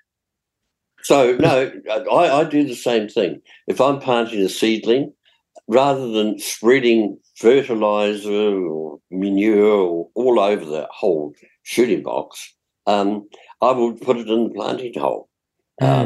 Mind you, with manure, because I have chickens, I have lots of manure, and living in Martin, you take a drive out into the surrounding area and you see on the side of the road pony poo, horse manure, bags, $2 a bag, good value, except for the weed seeds that are in it, of course. But in a raised garden, I tend to spread the whole lot over the garden, right? And then some calcium, garden lime, and I use my calcium to help. And that's a very important thing too. People growing vegetables, which is like cabbages, brassicas, family, peas, beans, everything except tomatoes and potatoes, should I say, sorry. You've got to lime the soil, because if you don't, and the pH is too acidic, the plants, even though there's lots of food there, they won't grow of any consequence. They've got to change the pH so it becomes alkaline, and then they can feed and grow very well. And to do that, you need a soft lime. There's 2 types of lime, hard lime and soft lime. In the old days, we used to use hard lime, and we would lime every year, and it would be the 10th year that lime from 10 years ago would be active, right? So because you're doing it every year, you had this turnover. Hard lime comes from limestone, even though it's been powdered down. And when you wet your fingers and put some between your fingers and you rub your thumb and finger together, it's gritty. It's hard lime. If it's soft lime and you wet your fingers and put some between them and rub, it turns into a slurry. That's soft lime. And that's quick acting because it's ready to go. The lime that we have and we sell as Wally's Calcium and Health. It's serpentine lime. It's very soft lime. It's very quick acting. But we add to that all the things that people would like to have in their garden, like boron, sulfur, selenium, all those elements, which the plants will take up. And instead of having to buy the pills and the health supplements, they're going to get it through their food chain. And so Calcium and Health, good to use in your veggie garden, and that's the only place you use it. The reason we don't use it for tomatoes and potatoes is because they preferred a little bit acidic, right? Okay. But they still need calcium. When is a good time to supply the lime, and how long does it last? You can side dress an existing garden with it, or you can put a little bit in the planting hole, which is you Scottish people with short arms and deep pockets do. Yes. Or you could broadcast it over the ground, per se. And can you overlime? No, not really, because it balances out. Okay. And do you do it on a regular basis or annually? How often do you lime your garden? Every time you plant up, you would give a little bit of lime in the area you're going to plant your carrots or your beans or whatever. Now, speaking of carrots, we're going to settle a controversy. I didn't say anything at the time, but one of my friends, because we talk gardening now, one of my friends went off to a composting seminar put on by the local council here, and they had a professor of composting speak. And one of the things he said is that carrots don't like growing in nutrient-dense soil. And in fact, they'd go quite good in sand. This was the account given to me. I might be doing the man a disservice. Is that true? Well, if there's a lot of nitrogen food in the growing medium where you're growing your carrots, the chances are they'll fork. So instead of having one carrot go down, it will start to produce. So it's kind of like, we call it forking. Okay. It can also happen too if the area that you're planting in isn't friable, right? Yeah. So in other words, the top couple of inches might be quite good, but a bit further down, it starts to become hard. When that root goes down into the soil, it hits a hard area, which is an obstruction, and it kind of stops, and then you can get forking happening again. Okay. So if you're not getting forking, you're okay. Yeah, true. God, you get so much advice for a newbie gardener, and I wish I'd kept a diary. You think, I won't forget that, and of course you forget yesterday, you can't remember what you did. But it seems always tedious to keep a diary because you know what to do next year and what not to do. But it's tough. I'm a member of the Professor Wally Richards School of Gardening because you get contradictory advice. I have to say I've got a very good book.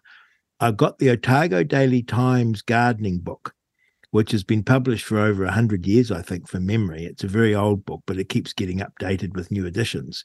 And I particularly love it because it gives you, Wally, a timetable for Otago, for outdoors. And and you can look at the book. It'll have a section on potatoes, but you can look at the book and it'll say what to do in October and November. You know, you can be doing this and you can be doing that. And I find that a little helpful because I guess it's like cookery. Once you get cooking, you end up with lots of cooking books. And once you get gardening, you get gardening books. I've got all the Wally books. And I've got the Otago book. and that's my gardening go-to. That's my enough for me. And then I'm a member of the Professor Wally Richards Gardening School, because I hear all this other advice and I just think, God, I'm struggling just keeping up with what Wally's telling me and missing vital steps even then. And I'm worried that if I start getting contrary advice, I'll lose it. It'll get too overwhelming. I'm a simple boy. What else is on the agenda this week, Wally, in the garden? Okay. Well, 1.2 was planting root crops such as your potatoes, carrots, parsnips, etc. We have a product called Biofos, which has got reactive rock phosphate broken down naturally by microbes, and that should be applied to your gardens, particularly where you're growing root crops, because that makes a difference to them. Also, we were talking before about garden lime. Now, if you're going to give your tomatoes some calcium, you use dolomite, right? Because it's magnesium and calcium, and it's pH neutral. So it doesn't change the pH of the soil, but it gives the tomato plants the calcium it would like. And the magnesium is good, of course. Epsom salt, magnesium, good for the leaf colour, photosynthesize, and so forth. For potatoes, you use gypsum. Gypsum is calcium and sulfur, and that is ideal for root crops. It certainly makes a difference. There used to be a product, I think it came from Canada, called, I forget the name, something like Super Roots or something like that. Very expensive product.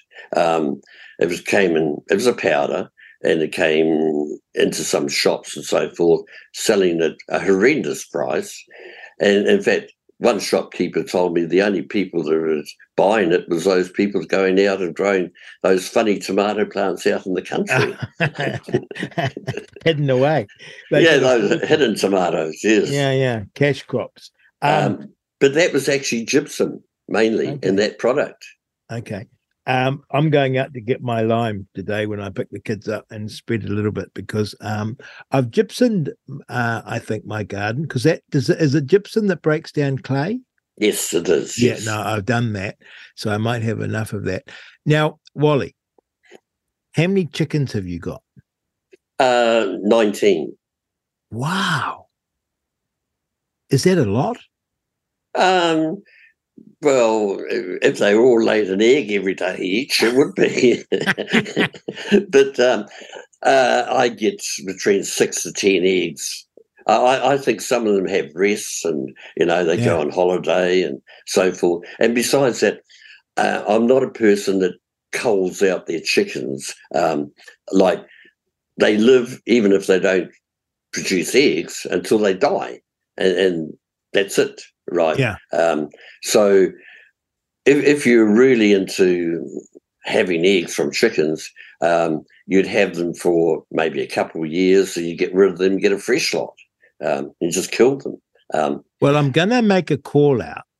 I'm going to make a call out on the show for anyone who knows about raising chickens and chicken coops to text me at 2057 or email me inbox@realitycheck.radio to come on the show, because that's my next big thing. I'm going to start raising chickens.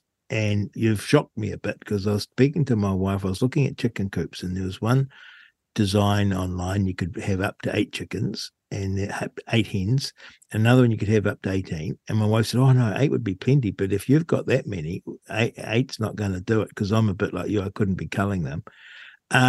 So we need someone to come on and explain to us who's hands-on and explain coops and looking after chickens and all the rest of it. Is it easy to raise hens and have them laying eggs for you? Well, I don't have a rooster anymore, so hence you have to buy all the chickens in. Yeah. The best chickens to buy are what we call pointer lay. They're usually around about 8, 12 weeks old, something about there, and they're in the situation where they're starting to lay eggs. They locally in Levin, I can buy them for $35 each, which is not a bad price. if you raise them yourself. The only problem with having a rooster and letting a pullet, not a pullet, but a bantam chook or another chook sitting on the eggs and hatching them is that you don't know whether you're going to get hens or roosters. Yes. And so you end up with some hens, some roosters, and if you're in a town situation, roosters are not actually accepted by their neighbours because they tend to crow in the morning, and if they're disturbed in the middle of the night, they crow again. Yeah, well, I like crowing in the morning, and that's enough. Wally, we're going to have to get someone on about chooks to actually make a chook house yourself. That's simple to do. I'm going to make one. Yeah, how do you make one? Out of 50 by 50 tannalized wood, right? Yeah. I make, how can I explain this? You've got, and also I use 5-ply, right? So I make a frame out of the 50-50, right? Yeah. And part of it is actually a nesting box, which is up about chest high, right? Yeah. My height, chest height, right? So that sticks out the back. Okay, well, you've got a lid, so you can. Yes, that's what we need. They lay eggs in there. Yeah, that's what I need. I'm going to do this, but we need help, all of us. So any listener that knows someone or can do it, don't have to be an expert. You don't have to be Professor Wally Richards level expert who can help us. That would be wonderful, because I was going to go off and just Google it, and I thought, no, I can probably do better than that. I'll photograph that. This is one I designed myself. Well, if Wally's photograph, I would love to see it. I would love to see it, Wally. Wally, always a pleasure. Love it about the cats and the dogs. Love it about what we have to do in the gardening. Love your gardening advice. Looking forward to having you back soon. And remember, Wally's Magic Botanic Liquid, I don't get paid or anything like this for Wally. I just love Wally's advice. And I got to say, I love his product. It is tremendous product. That's not an advertisement or anything. That's just practical advice. I have my MBL and I spray it like that lady randomly, and you can see the difference. You can see the plants perk up with that. It's wonderful. There you go. Reality Check Radio, Real Talk with Rodney Hyde. Please remember, send us a text at 2057. Email me inbox@realitycheck.radio. We're going to be busy gardening over the next few weeks. Lots happening. We got through the winter with Wally, and now we get to the exciting bit. Thank you for listening. You're listening to Politics Explained. Back to basics in the political sandpit with Rodney Hyde and Tane Webster. Here on Reality Check Radio, it's Real Talk with Rodney Hyde, and we've got Tane Webster on for our Politics Explained, back to the basics in the political sandpit.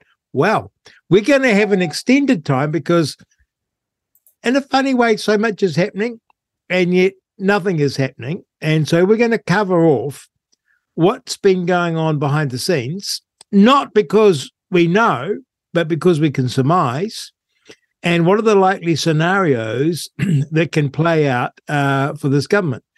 And I should say that we have no special expertise other than that myself. Well, you're an expert, Rodney.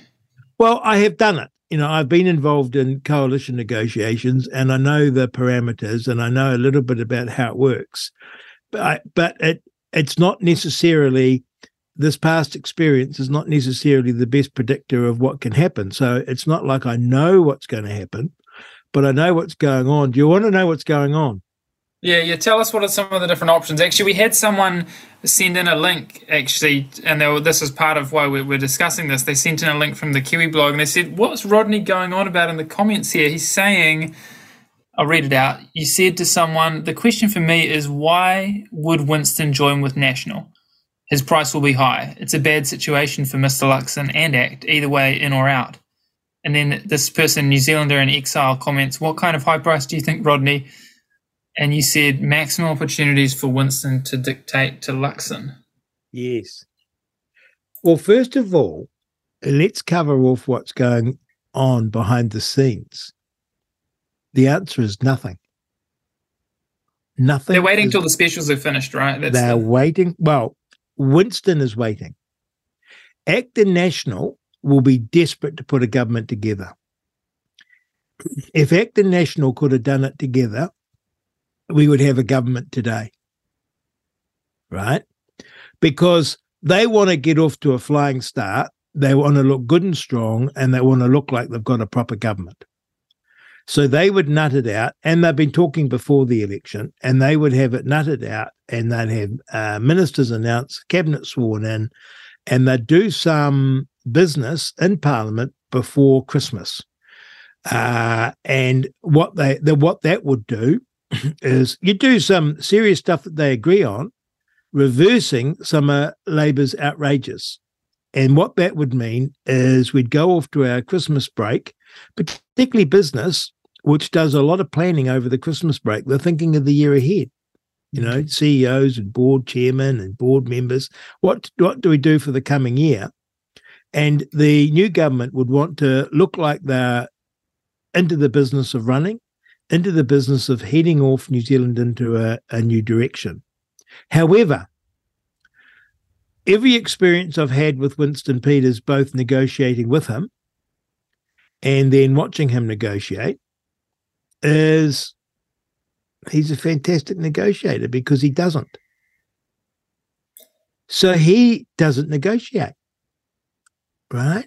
It's an extraordinary power that he has because everyone's desperate. I'm going to sound rude about Mr. Peters here, but it's partly his superpower, right? His superpower is his belief in himself and his belief that things revolve around him. So everyone is feeling a bit of insecurity and desperate to prove to the world that they've got a good government and that Mr. Luxon's a good Prime Minister and Mr. Seymour's a good support partner and they've got the country's best interests at heart. And Winston won't be talking to them. And he'll just be saying, wow, you know, there's 20% of the vote still to count. Let's wait till that's counted. And they'd be saying, yeah, but we can talk about the options. No, I'm just waiting. And what that does, he'll be off riding his horses. You know, that's his rodeo. What that does is give him more power. Yeah, because eventually it means that when this, I'm predicting because I'm not a pro, but is it meaning that when he gets closer, the longer it takes, the more pressure Luxon is under to figure this out? Absolutely. Luxon's desperate now. I mean, his team have, according to the media, won the election on Saturday night, and yet he's not been, you know, he hasn't been sworn in. The Governor General hasn't accepted him. There is no government. Chris Hipkins is still Prime Minister and will be Prime Minister until Chris Luxon can ring the Governor General and say, I've got the numbers for confidence and supply. Now, he's got to get Winston on board because otherwise he's got a 1 seat or 2 seat or maybe a no seat, which means he can't do it. He's on a very slim margin for a government. And every time there's the next poll that comes out, if it dips for him, it'll say, oh, the government already has got less votes than the opposition combined because Winston then becomes part of the opposition. And his poll counts with the Maori parties, the Green Party and the Labour Party. And they'll quickly be surpassing him. And he looks a weak government. He won't be able to do anything. So he needs desperately to get Winston and to get New Zealand first, to get ACT on board. But I can't see Winston wanting to do that because the more desperate Mr. Luxon is, the more power Mr. Peters has. And if you're in politics, that's the whole point, right? And of course, in many ways, Mr. Peters has got his best shot at power now because the Prime Minister needs him, right? He needs him to sign something. He needs him to sign a piece of paper. Now, what is ACT doing? I've got to say, I got no special insight here. Again, I don't know anyone inside ACT, or I don't have any ties or conversations with anyone inside ACT. I basically left politics, and I wanted to leave politics cleanly and get on with another way of living life, which I did. And of course, on top of that, with the COVID experience, I denounced all parties in Parliament. So I have no special insight. But ACT's in a tricky position too, because if Winston's not in the mix in this negotiation, David Seymour would be silly to be busy negotiating with Chris Luxon, because again, he's handing all the power and the veto to Winston. So I think David Seymour will be standing aside too, right? Because Winston will come along and then dictate to the both of them. And Mr. Seymour's on record for saying that he won't sit around the cabinet table if Mr. Peters is sitting around the cabinet table. Right? So I think everyone is extremely frustrated except Winston. I saw this in 1996 when Mr. Peters took something like 6 weeks to form a government, and then to everyone's horror went with Labour. National, sorry, I got that wrong way. Everyone had just assumed that Helen Clark had won. It was the same thing on this election night. Back in 1996, I guess you could be excused because it was the first MMP election. Everyone declared Helen Clark the winner. She's on the front page, the new Prime Minister. No, it was MMP. And after the 6 weeks of negotiations, Winston announced that he was going with National. I've never seen anyone so angry as Michael Cullen was that day, because he'd spent 6 weeks thinking he was Minister of Finance, and they went in and negotiated with Winston on that basis, whereas Mr. Bolger went in and negotiated with Winston, desperate to get him across the line, and of course was prepared to do more on that basis. It never occurred to Labour that Winston Peters was going to go with National, because he'd campaigned against them. So he's taken 6 weeks, and how the country was going berserk.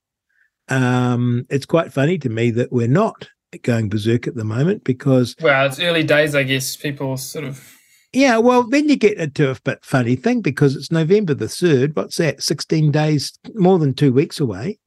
So you've had an election. You're going to have 3 weeks till all the votes counted, and then they can start negotiating. But then why wouldn't someone say, oh, well, there's Port Waikato, right? And Port Waikato might change things. I mean, the special votes might change things. Port Waikato might change things. So that, I think, is, what is it, the 25th or 26th of November or something? Yeah. I doubt they will. I think even Winston would think people's patience would be pushed at that point. So we're going to go 3 or 4 weeks with the Prime Minister still being Chris Hipkins in a caretaker role. He'll be consulting with Chris Luxon and, if he can, Winston and David Seymour about what they're doing. It'll be minimal. That takes us through, say, 3rd of November. You might form a government a week with negotiations. You call Parliament together. You won't have been able to agree much if Winston's on board, like to do in their legislative period. So I suspect we'll have a government before Christmas and not much action in Parliament. Parliament will be called, government sworn in, and everyone will say, thank God we've got a government, thank God we've done it, and then they'll run away and nothing will start until end of January, first week of Feb. Amazing, right?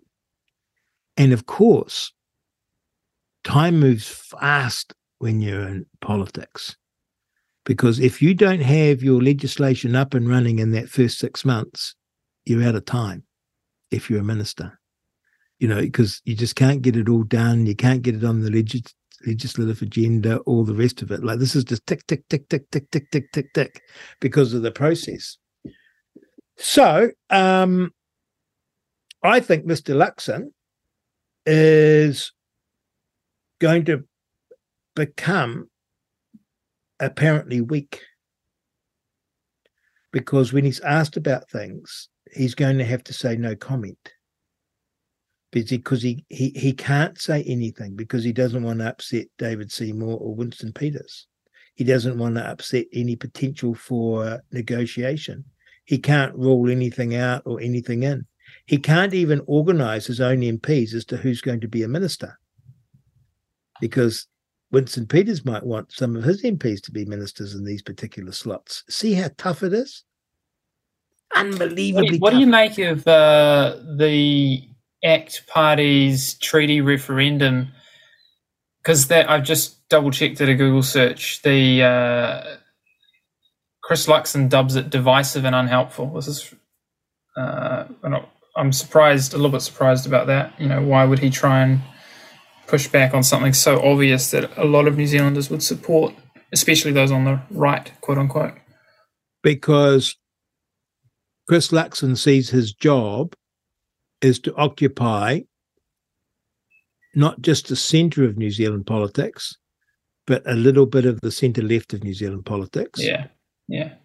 And he also sees that his job is not to upset journalists and not to upset radicals. And so, again, that's a weakness. So even if it was a good policy, if it's going to cause an upset, that was why John Key never reversed the anti-smacking bill, despite there being a referendum and it overwhelmingly in favour, right? Which is terrible. But he just didn't want to upset anyone at the start of his premiership, nor will Mr. Luxon. So he doesn't want controversial things.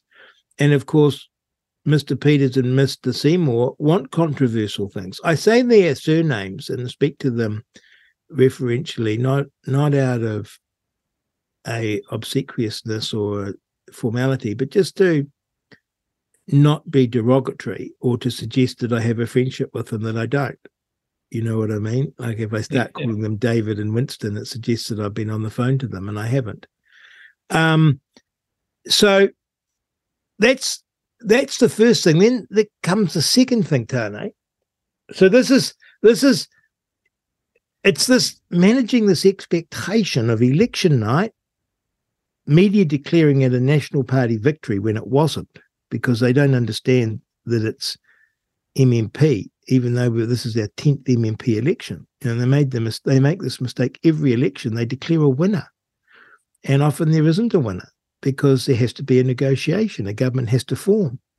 In the limit, and I don't think this is a possibility, but the way the cards could fall is that Winston could potentially form a government with the Greens, with the Maori Party, and the Labour Party. In 2005, we had a loss. The National Party was declared to be a total defeat. I spoke to Don Brash on election night. I said, do not rule out doing a deal with the Maori Party. I was very friendly with Tariana Turia. I spoke to her and Peter Sharples. I spoke to Peter Dunn. We had a meeting. And we had a meeting with Winston Peters to put a government together. No one knows that. In 2005, Don Brash could have been Prime Minister.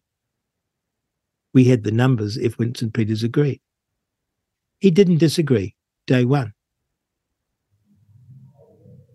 He talked to us. We had a good discussion.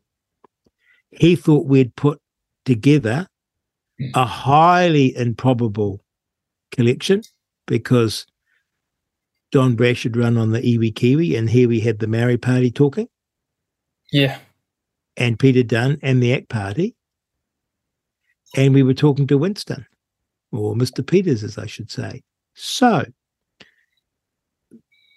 Mr. Peters will be wanting to be in a position to talk to Labour. He would have used that conversation and he would have met with us to strengthen his hand with Helen Clark. Right? Because he said, well, I've got options. You haven't. I could be a minister in the government. Either way. I could win a lot of policy. Either way. You are either Prime Minister or you're not. And if you want to be Prime Minister, here are some things I need for my party. You see my point? So it's quite possible for that to happen, and you shouldn't rule it out, and you shouldn't rule out that behind the scenes such a discussion will be taking place. We kept that discussion amazingly secret. No one knew about it. The media it never occurred to the media that that could be going on. So bear in mind that's a possibility that, Chris Hipkins could be Prime Minister. Stuff. No. Doesn't it seem bizarre? Yeah, I think the thing is, no. It's a safe assumption that that's not going to happen. Well, it was a very safe assumption in 1996 for 6 weeks that Helen Clark was going to be Prime Minister. It was just a matter of time. What were you doing in 1996, Dane? That's probably playing outside as a 4-year-old should. Yeah. So this has a history, and everyone was baffled by 6 weeks to form a government, and then no one, I repeat, no one could believe it that Winston had went with National. It caused a riot, literally, and it was a terrible government. It just fell to bits. It crumbled from the get-go. However, it happened. So staying on then, so that's a possibility. It's an extreme outside possibility, and I suspect maybe Mr. Hipkins and the Greens just say are bold and brave and say, well, we're better off out of it, and we're better off to stay in opposition, and we're better off to leave Winston Peters with those dirty gnats. But I imagine if Mr. Peters called them, they would meet with him. So what are our options? Well, what Mr. Luxon wants is a detailed coalition agreement with each of the minor parties, that is to say ACT and New Zealand First, where he gives makes a couple of them ministers in each party and agrees to some of their policies, and he announces a government. That's what he wants. Because if they're in cabinet, they're on the team. He probably wants them, and this will be the advice he's getting, that he keeps them as what is called ministers outside cabinet. This is a very important thing. There's a huge difference between a cabinet minister and a minister outside cabinet. Now, when I was minister, I was a minister outside cabinet. And at the time, you think it doesn't mean much. It means a lot. Because a cabinet minister attends every cabinet, right? A minister outside cabinet only attends if there's an issue being discussed that concerns his or her portfolios. And it's on the sort of invitation of the Prime Minister, who's the chair of the cabinet. So what that allowed to do, this was very, very clever. This allowed John Key to mostly run cabinet as a National Party cabinet. And he could have the Maori ministers along from the Maori Party and the ministers along from the ACT Party when it suited him, or when they would have a chance. You'd literally may only turn up for half an hour of a cabinet or not turn up at all. So he's going to want them as ministers outside cabinet. So they're sort of part of government. No one knows the difference, but it allows him to plot and plan. And that's basically how John Key was able to go behind my back and do things like form a Maori statutory board with the Maori Party without me knowing, because I wasn't at the meetings, right? So he will be wanting them to be ministers outside cabinet. What do they want to do? Well, here's the options for New Zealand First and for ACT. I think I can guess ACT's preference. ACT's preference will be to have what's called a confidence of supply and no ministers. They will forego what Mr. Peters calls the baubles of office. They won't get the pay. They won't get the staff. They won't get the fancy cars. And they won't be ministers. And they will sit on the crossbenches. I have done that in the ACT Party when Jenny Shipley became Prime Minister and Winston Peters left the government. Mrs. Shipley didn't have the numbers. She had to come to the ACT Party for the numbers and conference supply. We gave it to her in writing, so the Governor-General didn't need to call an election, but we never went into her cabinet. And in return, you got what? Must have got some good stuff across the line, or what? No, because at the time, we said, before this happened, the country was heading into an early election, a snap election, because Mr. Peters was having a moment where he was leaving and upset.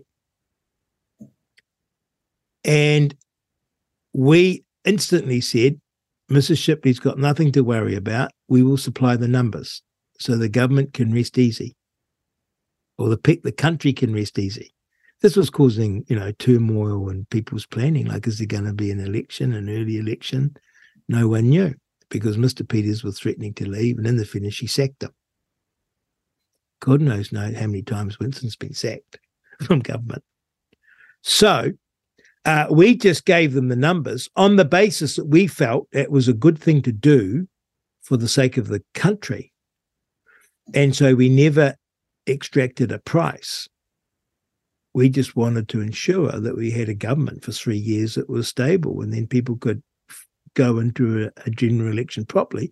And we also wanted to show that we could be a steadying force in Parliament, because at that time, people were wanting the ship steadied.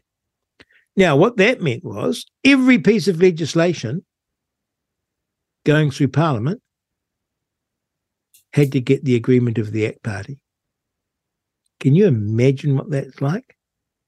You're a minister working on an important piece of legislation that's to do with policy. You want to get it through Parliament. At what stage do you invite the ACT Party in? Probably early on, right? And then they start saying, I don't like this bit. Or what about adding this? And you can get to the last hurdle and they say no. I think that's where ACT would like to be. Right. Because it's extremely powerful.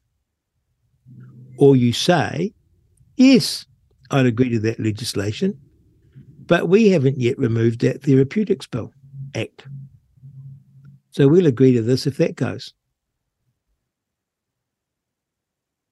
Make it a part of this. You know what I mean? That's an extremely powerful position. You don't have the baubles of office. You don't direct the department. You don't get the steady stream of advice from officials. You only get it if ministers allow it, but they probably will when they want legislation passed. So ACT could give Christopher Luxon just conference and supply and then hold every piece of legislation up. That would see Mr. Peters in government with the baubles of office, right? And for that, he would win some policies, but then that's it. But of course, all legislation has got ACT's say-so on it or not, including Winston's. And I don't think Winston would like that. So what if he tries to also do the confidence option? You could do that. You could do that. But of course, he doesn't have much power then, because it's quite probable that at the moment, with National and ACT, there would be the numbers. So he drops away. But how weak is the national government? You get asked an issue, you're the Prime Minister, you get asked, what are you going to do about this? Well, what I'd like to do is this, but of course, I'd have to consult with my conference and supply parties before I commit to it.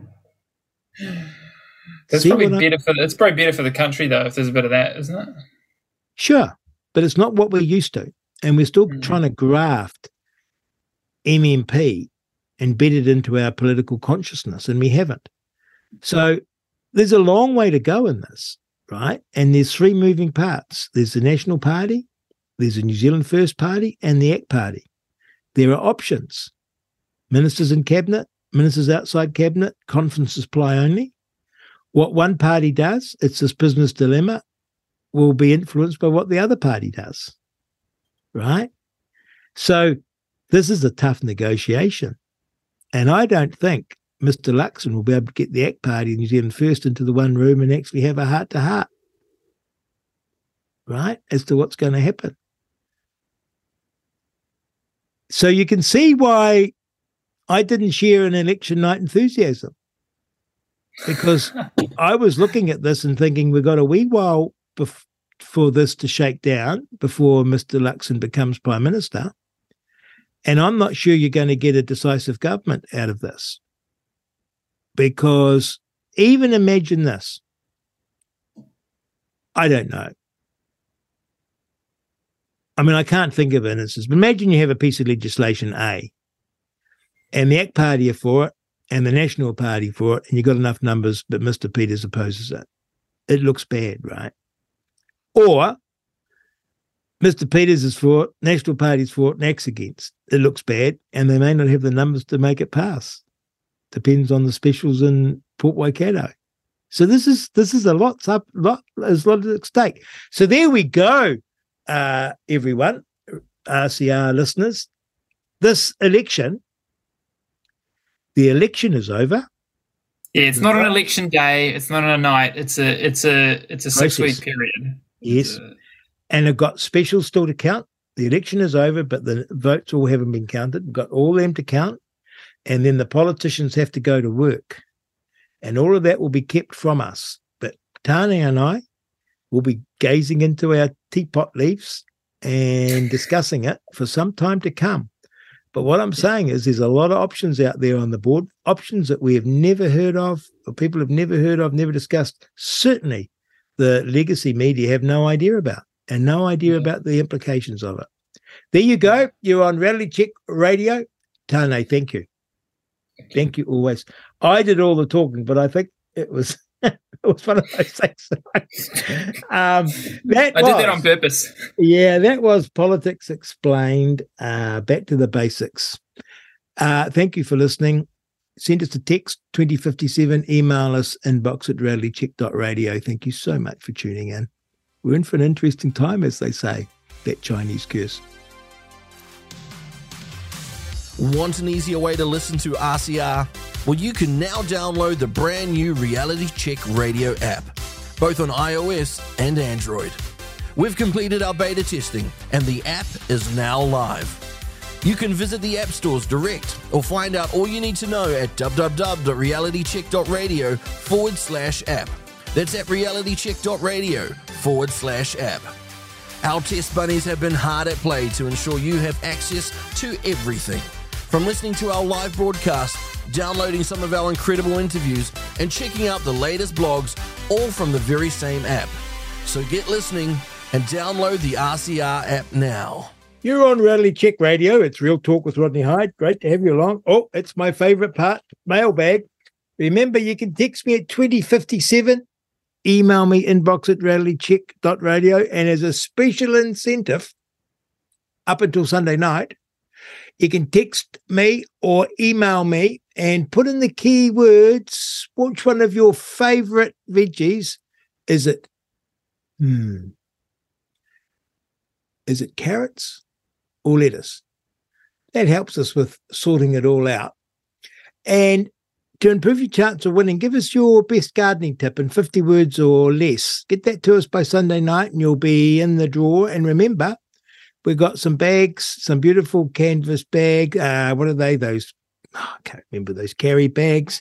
And 12 packets of heirloom seeds, courtesy of Yates. So remember, Texas 2057, favourite out of lettuce and carrots, extra bonus, best gardening tip in 50 words or less, and be in to win. Now, the mailbag. What have we got here? Oh, Rodney, I can't sit here and listen to people telling you off for talking. Some of us are here to hear you. Exclamation mark, exclamation mark, exclamation mark. I put those exclamation marks in to make sure people appreciated it. It was probably my mother from beyond the grave, not wanting her son to be criticised. Gay and Dave said, Rodney, we love your interviews, conversations. It's your magic style. Just keep doing what you're doing and you'll be yourself and the happiness will follow. We are all the richer for your shared experiences. Well, thank you for that.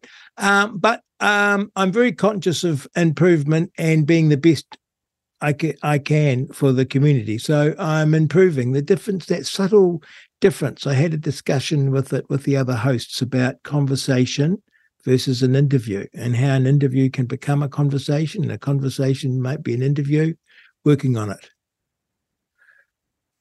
Kate Hillier, remember the gardening ambassador. Hello, Rodney. I love listening to your talks with gardeners regarding how to make seed shopping simple. Buy only heirloom. Setha's Seeds have many great seeds and they're only heirloom, so makes shopping simple. They have a website, sethaseeds.co.nz. Ditto Koanga Gardens, Koanga, Koanga.org.nz. Regarding potato chips, proper chips brand only, no one special. Thank you for that. That was from Janice. Rodney, I like your conversational style very much. Add bay leaves to open flower to add freshness. Oh, I didn't know that. Humid season coming up, and the reason you have good success growing is that metaphysical thing more than genes. I will email a better description one of these days. I learned that from a near-death experience 50 years ago. Oh, my goodness. Thanks to God from an RCR fan. Thank you. We had Simon Fleck on. Remember the guy that taught us about prepping? Simon needs to come back regularly. He was awesome. He could have a regular slot. Vicky said, hi, Rodney. Love the conversation about prepping. I'm in the Hawke's Bay and thought I was well prepared.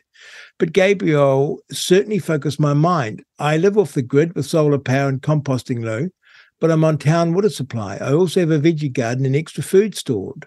With Gabriel, we had 4 days with no power, internet, water, sewer, and we're cut off from food deliveries. Isn't that interesting? I mean, just 4 days. How would you cope?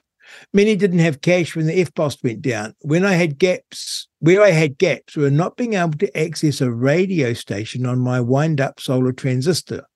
So no communication. I wonder what that was. Had the radio, could wind it up, but couldn't locate a station.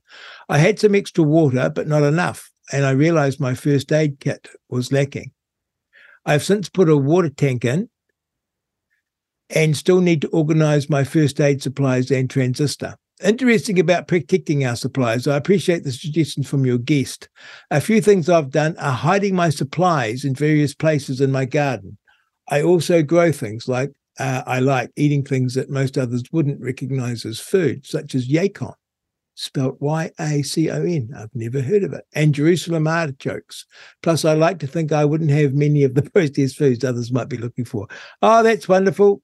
Thank you, but I could be fooling myself there. Thank you, everyone, for your feedback. Love getting it. Remember, 2057, lettuce or carrots, be in to win, heirloom seeds. You're on Real Talk with Rodney Hyde, Rally Check Radio. Thank you so much for listening. This is Real Talk with Rodney Hyde. Tuesdays and Thursdays from 10 a.m. You're on Rally Check Radio. It's Real Talk with Rodney Hyde. Remember, send me a text at 2057. Email me, inbox at rallycheck.radio. I've been sitting on this thought for a while, and I still haven't processed it completely, and it's not my nature to be critical. Yes, it is. I'm going to be highly critical.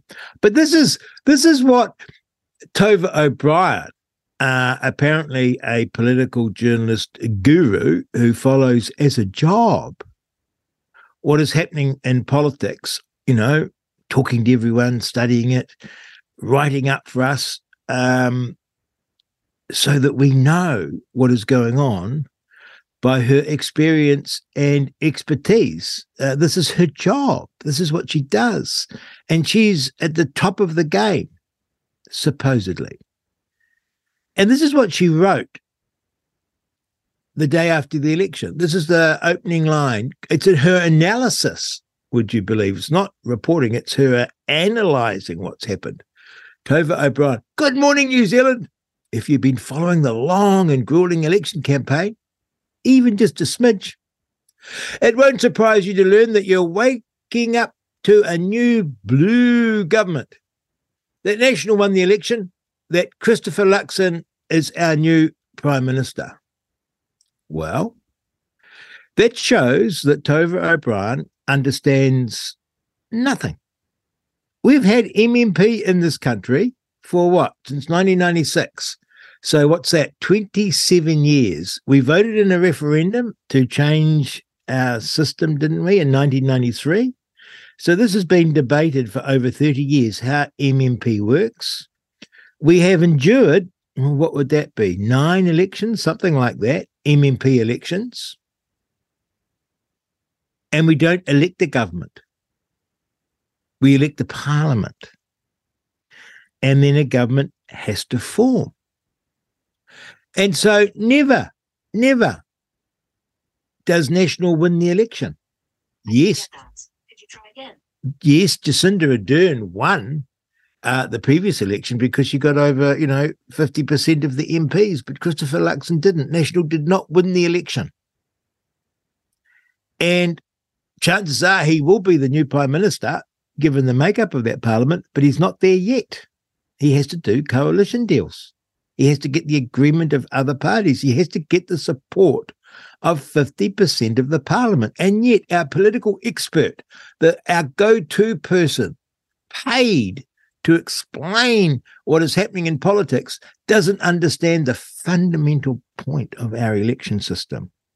So everyone was all excited on Saturday night because National had won. They had not. Journalists and experts were telling us they had won, but they hadn't. Not yet.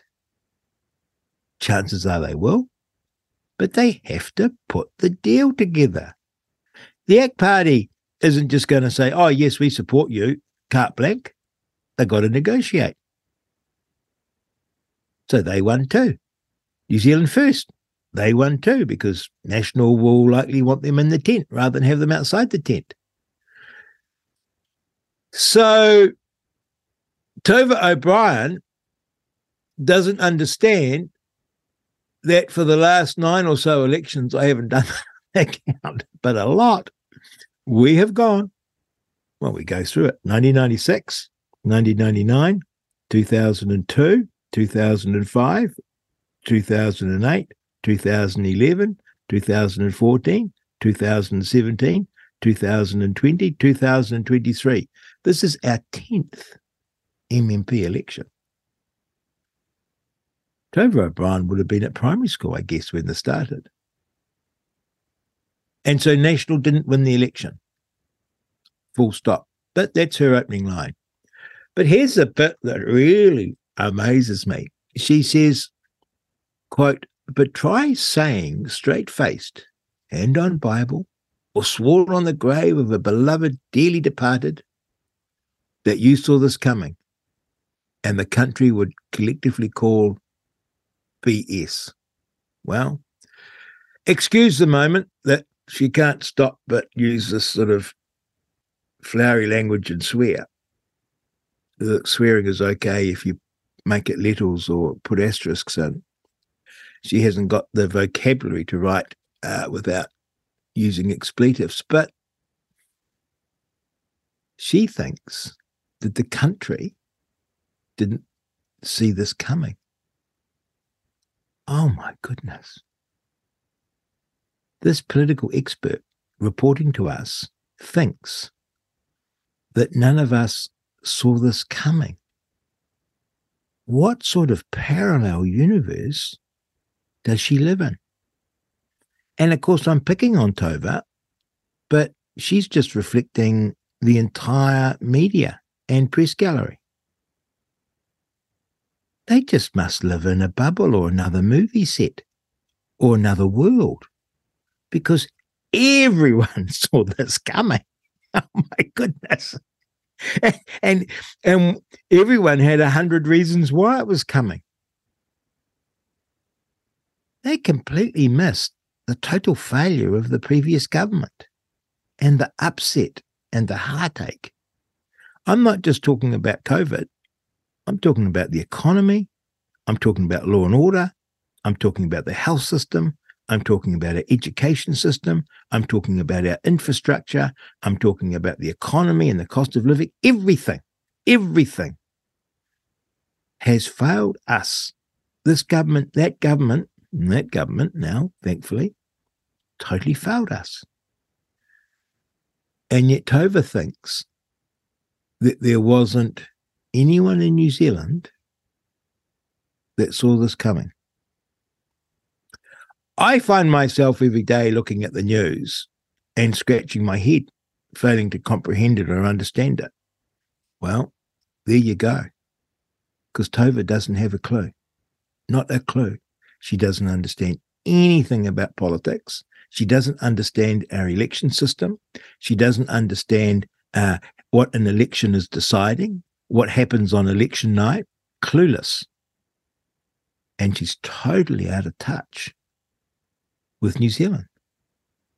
And yet we read her, supposedly, and her colleagues, to find out what's happening. Oh my goodness. You're on Real Talk with Rodney Hyde, Reality Check Radio. Send me a text 2057. Email me, inbox@realitycheck.radio. It's so lovely. Haven't we got it? Isn't it great that we can just talk about Tova and how the journalists get it wrong?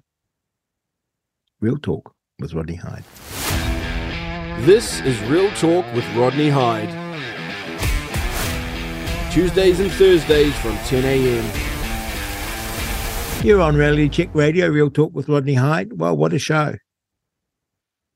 Penny Marie, wasn't that something? Oh my goodness, what is happening in our schools?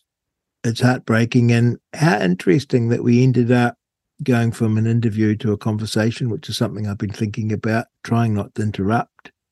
But sometimes a conversation develops about the antidote, because I've been very concerned about how do you counter this. It's not clear to me how. Obviously, talking and discussing and publicizing is important, but then how do you deal with it? Because it's sort of this psychosis almost. But she was so wonderful in talking about that feminine intuition and that warmth, and you could feel it in her conversation. What a marvelous, wonderful woman. Man, oh man, we're blessed. And of course, the wonderful Wally. And what I'm finding now, whenever it gets a bit much things, thinking about it, and, you know, you can easily get a little bit down, going gardening. Man, that's the best antidote. I suppose other people go for a run or go for a walk or go for a cycle or do something. I go gardening, and I find it so therapeutic. I think I'm reaching back thousands of years to my ancestors who no doubt were growing things to eat. And I feel better. It's like sitting in front of a nice warm fire with a book to read or with conversation. So there you go. Please send me a text at 2057. Email me, inbox@realitycheck.radio. And thank you for being part of the Reality Check Radio family. Thank you for listening. Thank you for being with us. Thank you for making us all who we are, and please share with us so we become a community. Thank you for being with me. Thank you for listening. You've been listening to Real Talk with Rodney Hyde on RCR Reality Check Radio.